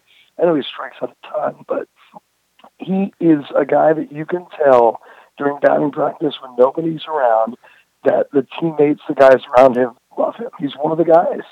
And you can just tell how he interacts. You can also tell that he's enjoying what he's doing. So all in all, I think that a lot of the frustration of taking an opportunity away from somebody else is just a sideshow.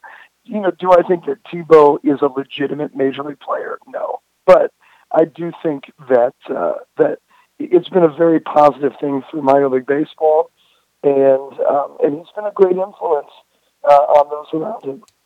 Yeah, and let's be honest. If he had a better arm, he wouldn't be doing this. It is funny, but it was a moment. We have our first baseman Adeline Rodriguez was at second. We had a hard ground ball base hit in the left field right at Tebow. Tebow gloved the ball. Rodriguez wasn't even at third yet, and we set and I'm thinking, Tebow's throw was not even nearly as high. There you go. He kind of just puttered in towards the infield, and you just think, wow, that's pretty crazy that that you see a guy that had so much success. He was an incredible collegiate quarterback and played in the NFL. I know he was never known as having a great strong arm, but it's kind of funny to see that he's a guy that you're going to run on in every situation. There you go.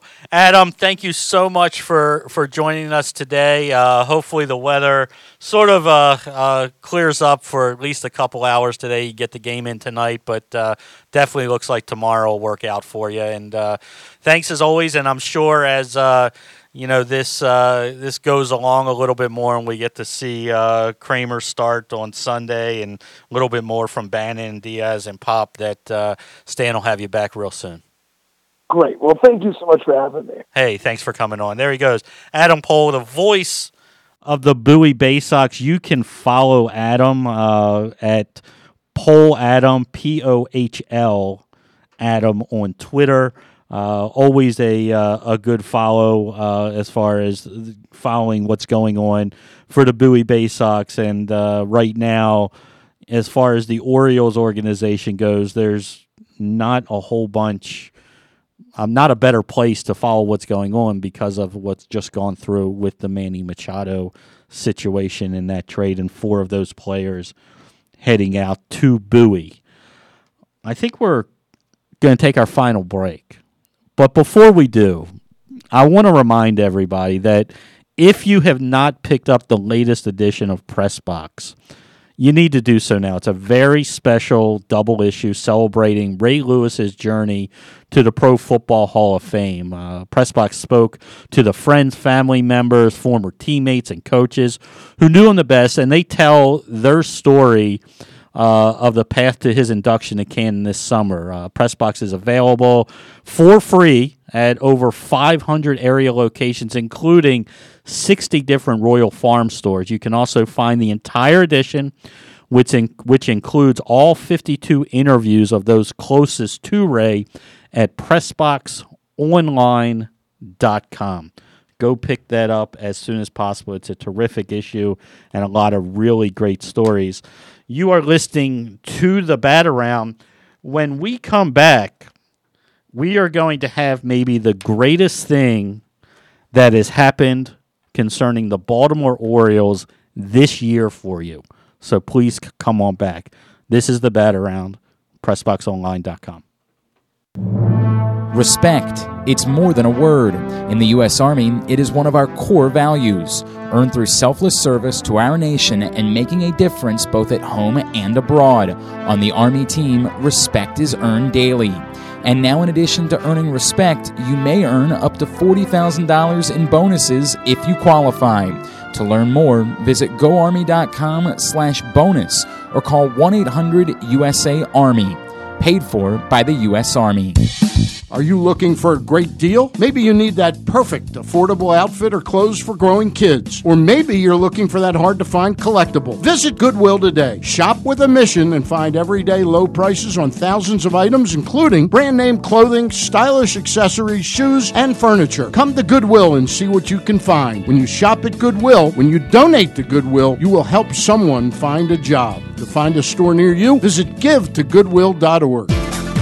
Visit Buffalo Wild Wings weekdays from 11 to 2 and take advantage of their new 15-minute lunch guarantee, or your lunch is free. That's right, free. And with a 15-minute lunch guarantee, that means less time waiting and more time eating delicious B-dubs before you gotta get back to the office. Buffalo Wild Wings, White Marsh, Owings Mills, and Westminster. Wings, beer, sports. Available for dine-in orders at participating locations for a limited time. See restaurant for details. Matt, we normally come on here and tell everyone go listen to Section 336 and just to take our advice to go listen to 336. Instead of us telling you why we're awesome, let's have other people tell you why we're awesome. This person says definitely a bunch of Oriole fans who just want to be able to buy playoff tickets. Section 336 is the greatest Baltimore Orioles podcast around. Look forward to listening every week. These guys are coconuts, and if that's not enough reason to listen, they are a great listen if you want Orioles talk, even during the offseason. If you're lucky, they might even talk about the Ravens. Josh, Matt, and Bert are a must-listen every week. Check Section 336 out for yourself on iTunes or wherever you get your podcasts.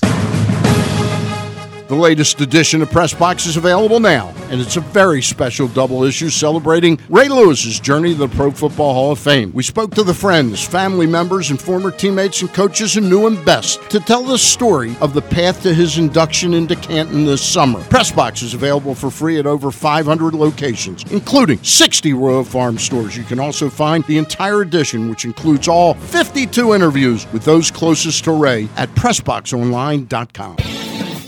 Hey, it's Glenn, and you might not know this, but we actually have a great wrestling podcast. Well, it's an okay wrestling podcast. No. Don't sell us short, Glenn. This podcast involves the main event, AJ Francis. That means it is the best wrestling podcast. Look, just because you're bigger than us does not mean you're better than us. It does not mean you're the main event. The brains are the one that brings people to the table when it comes to podcasts, so it's me who brings people to Jobbing Out. Are you kidding me? Aaron Oster from the Baltimore Sun and Rolling Stone, you're the worst. Literally the worst. Like, no one has ever tuned in for your opinion. Got real quick. It's Jobbing Out. Glenn Clark, Aaron Oster, and AJ Francis of the Washington Redskins, Heat Terp. Every week we're talking pro wrestling. You can find it by going to Jobbing Out on iTunes or SoundCloud, or by clicking on the podcast tab at PressBoxOnline.com.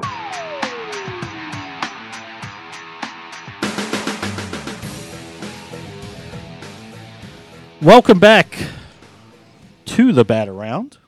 Final segment of the Bat Around today, and I am still not Stan the Fan Charles, if you haven't figured that out yet. If you're just joining us, we talked a little bit about the Boston Red Sox. I know it's a Baltimore-based show, but the Boston Red Sox are in first place by 5.5 games in the AL East, and they are the next opponent Monday, Tuesday, Wednesday for the Baltimore Orioles. So we talked to Mike Shalin of the New Hampshire Union Leader about all goings-on about the Red Sox. We also just finished up speaking to the voice of the Bowie Bay Sox, Adam Pohl, and he took us through, the excitement that is the 4 new prospects in the Orioles organization and how happy they are to have those guys in Bowie as they start their Orioles career, a little younger than they're used to there. Usually they get 23 and 24-year-olds. They're 21 and 22.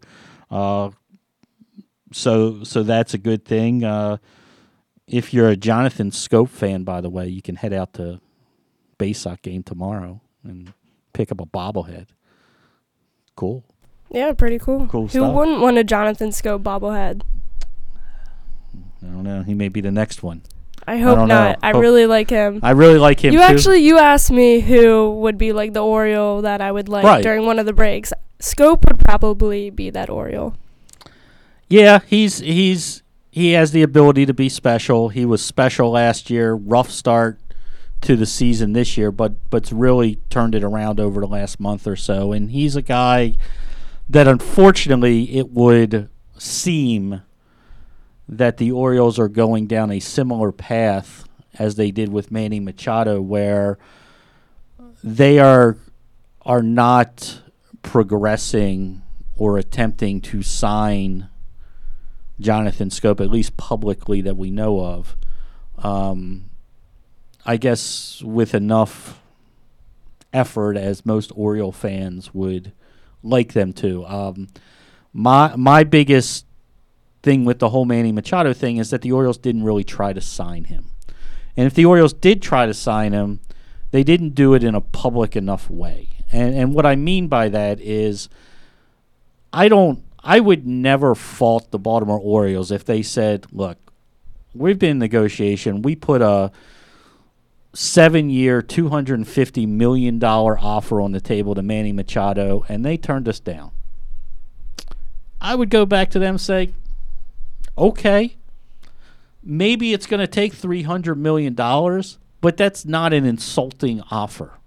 If they come back and, like, say, in this offseason, that they tried to sign Jonathan Scope to a 5-year, $125 million contract, and I'm just throwing numbers out, that may not be enough either, but that's a pretty good offer for a guy that's still a year plus away from being a free agent.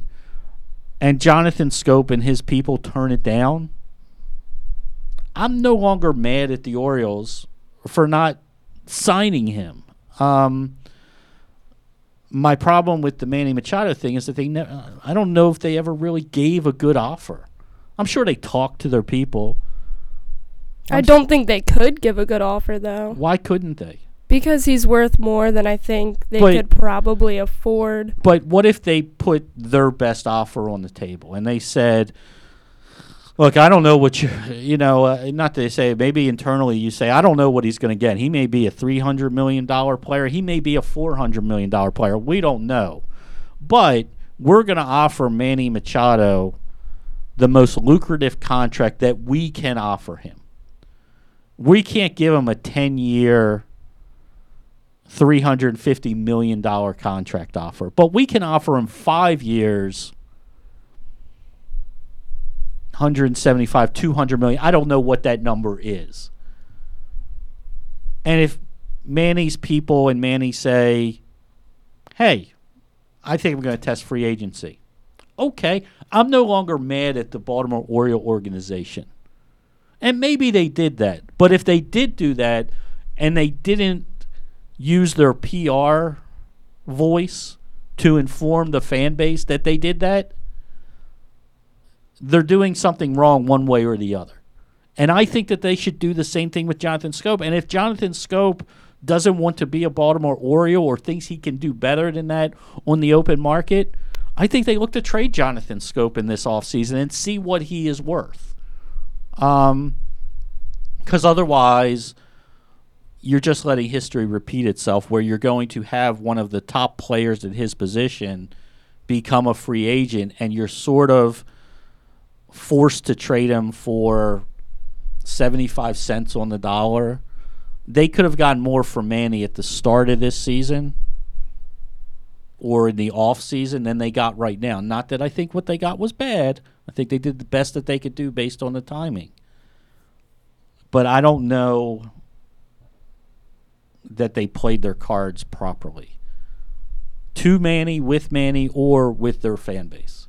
And that's all I'd like to see them do. I thought a lot of things that Dan Duquette said would make the Oriole fan base very happy, that they're in a rebuilding, that they're going to look more to the international markets. They're not going to trade away their slots as much, things like that. That's great. It's music to my ears. Now continue that and try to sign a guy like Jonathan Scope that could be that face. Adam Jones isn't going to be here forever. I don't know if he's going to be here next year. He's a free agent. Chris Davis isn't it. The pitchers that you thought could be, they're not it. Zach Britton's going to be gone. It's going to be completely different. I don't know if any of these young guys are going to, we're hopeful, but I don't know if they're going to do it. But one of the good things that the Orioles did do, and it's probably since last August, the best thing that they've done, and it's way late. Oh, agreed with that. It's way late. But in the world of better late than never, the Orioles welcomed back Brooks Robinson to the organization in more of a, not necessarily on field, but he can be the guy in the community. When you have an Orioles event and Brooks Robinson's going to be there, people go. People get excited. This is Mr. Oriole. No offense to anybody who's your favorite Oriole ever growing up. Brooks Robinson is the guy. All apologies to Jim Palmer. Brooks Robinson's the guy. And Jim Palmer will tell you Brooks Robinson's the guy. And we have some sound. I'm not exactly sure who's doing this interview. It may be Craig Heist. I think he was recording it during a press conference. Maybe it was. But Brooks Robinson, last week, it was announced that he will be a special something or other for the Orioles and, will be around whenever they need him. And two things. It's great that that's happened, and it's great that he's healthy enough because he's gone through some challenges that it has happened. And we're going to listen to that sound right now. Two. I don't care. I'll sit down. Yeah.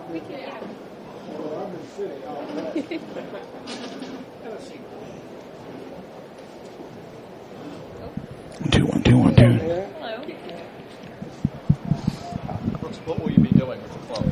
I'll be trying to be out in the community maybe and doing some things to try to promote this club and get people to the stadium. I mean, it's a beautiful ballpark, and the Orioles have always been trying to get people in and been in the community and doing some things. So I don't know really what my job is going to be. I talked to John Angelos about 3 weeks ago. We had lunch, and I said I'll do anything, but I don't want to have to make any decisions about baseball.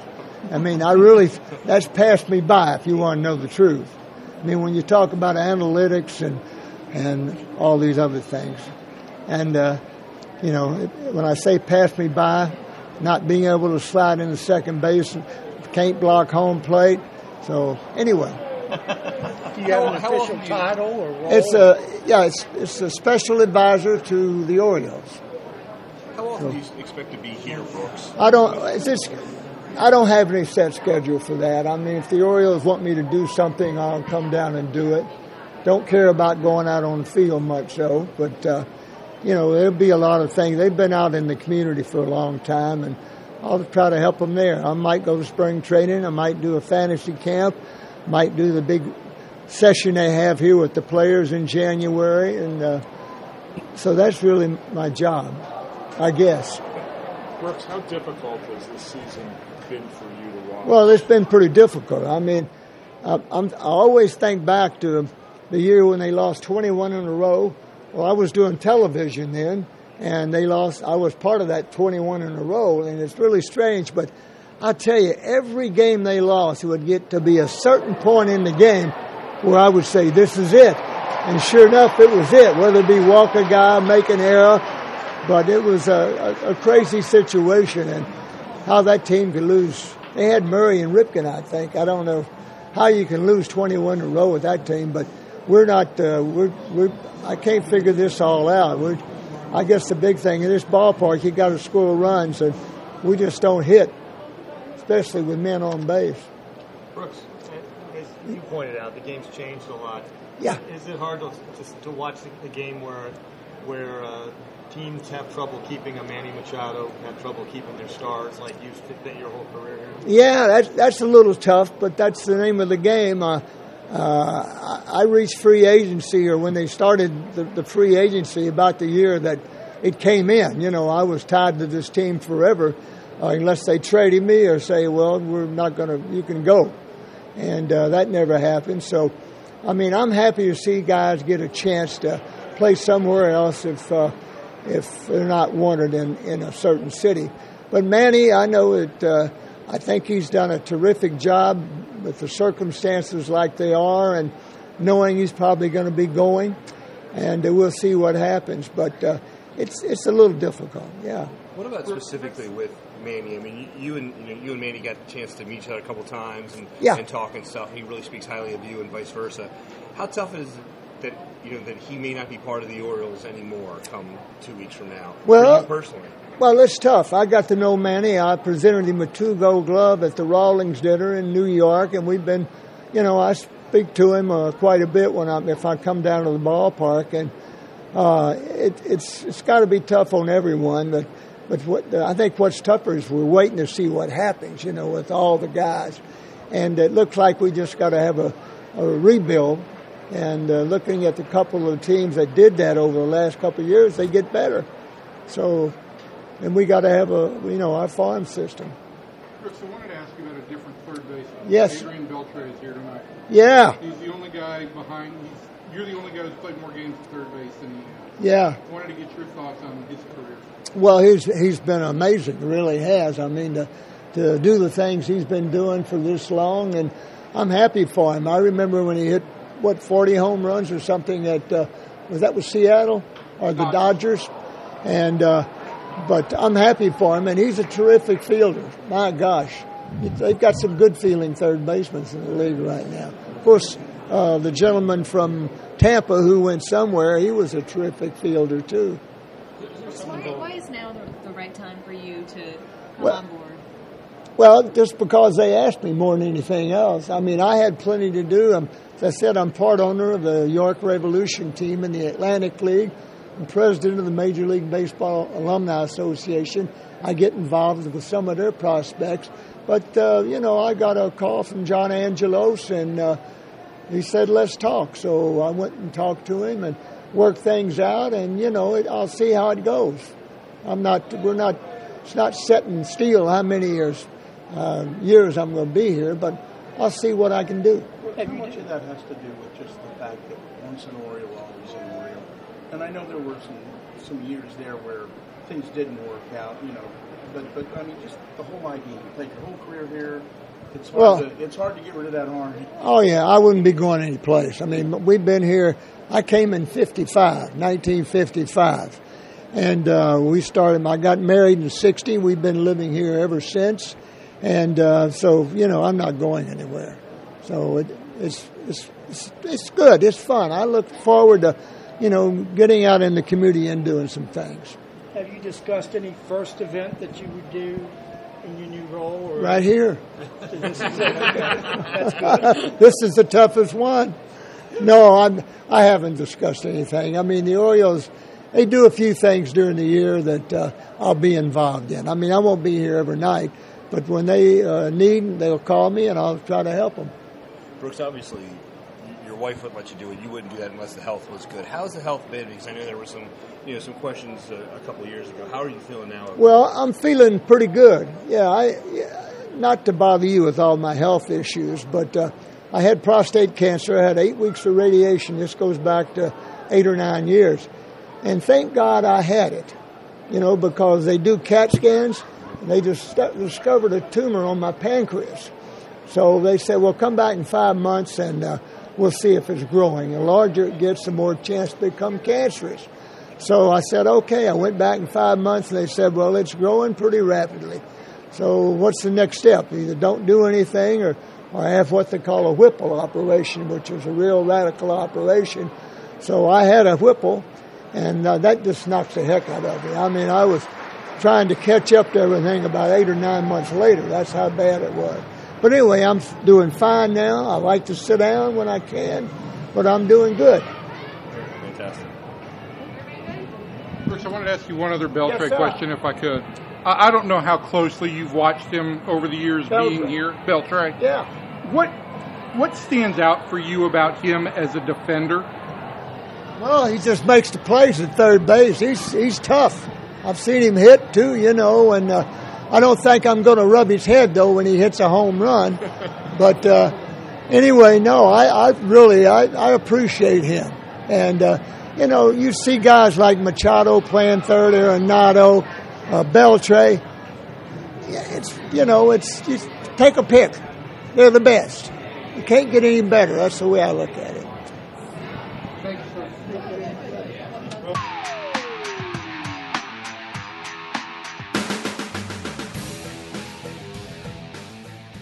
And that was Brooks Robinson. Obviously, that was recorded before the Manny Machado trade, as they introduced Brooks as the back into the fold for the Baltimore Orioles, and it's a good thing. And like I said, it's he said it right.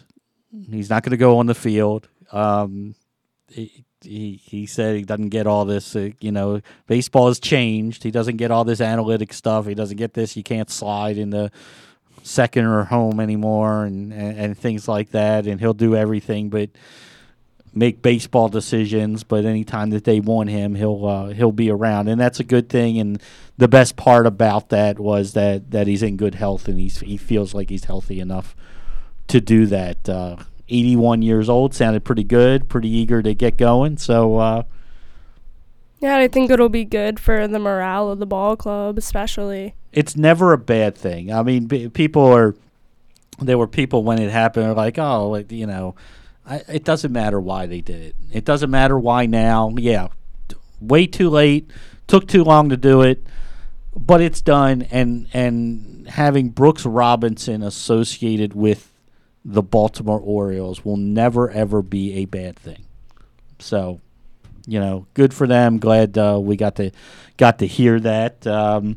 Again, want to thank, we have about 2 minutes left, thank Mike Shalin for joining us. Also, Adam Pohl for joining us. If you missed anything, including the Jim Callis interview that we did on Glenn Clark Radio with Kyle, with KO, and myself earlier this week, if you want to know anything about the prospects that the Orioles received for Manny Machado, that'll be up later today. You can pull that as well as any other part of the show. Don't forget that 2 places to go today and tomorrow. Great, depending on which side of the state that you're on. Head over to Aberdeen. They are honoring the 83 World Series Baltimore Orioles today and the Super Bowl champion Baltimore Ravens with the Ravens cheerleaders and the Super Bowl trophy tomorrow. And then out in Bowie, if you want to take a look at some of the new prospects that the Orioles have in the fold now, tonight is Seinfeld night, if you're a fan of that. I don't know what all they're doing, but they have one of the writers and a very funny comedian coming out to talk about her role of writing for the show. And then tomorrow, Dean Kramer will make his first appearance for the Bowie Bay Sox. He's only had one other Double-A start where he threw 7 scoreless innings in the Dodgers organization. He'll have his first start, and it is, for the first 1,000 people, Jonathan Scope Bobblehead Day, Oriole Pride Day in Bowie. So you're in a rebuilding mode if you're the Baltimore Orioles. It's a great time to go and check out the future of the team, whether it be in Aberdeen or whether it be in Bowie for that. This was fun. Yeah, it was fun. It went quick. Yeah. You know it's fun when it went quick. Right. I hope everybody enjoyed everything. Yeah, I think everybody did. And if you missed anything and you follow me on Twitter, you can see everything that we've done, and we'll send that out later today. Tomorrow is the last day of 4 straight days of All KZ All the Time on Pressbox Radio, and we will have the Fantasy and Reality Football Show tomorrow. We have Kyle Andrews coming in to let us know what's going on at Ravens training camp today. Again, weather permitting, they are supposed to have a open to the public workout at M&T Bank Stadium, first day in pads for the Baltimore Ravens as they prepare for their first of 5 preseason games in the Hall of Fame game. We also have Phil Backard will be joining us, get his thoughts on the Manny Machado trade, get us caught up to date as we start the second half of fantasy baseball season. And then Jeremy Kahn from 105.7 will come in to talk about all things around the world of sports that's going on this week, including a little bit of NBA trades and things like that. So if you get a chance tomorrow morning, listen to that. Brittney, thank you so much. Yeah, thank you for filling in. No problem. And everybody enjoy their Saturday, tiptoe through the raindrops. And you have been listening to the Bat Around. Stan the Fan Charles will be back next week. Thanks for listening.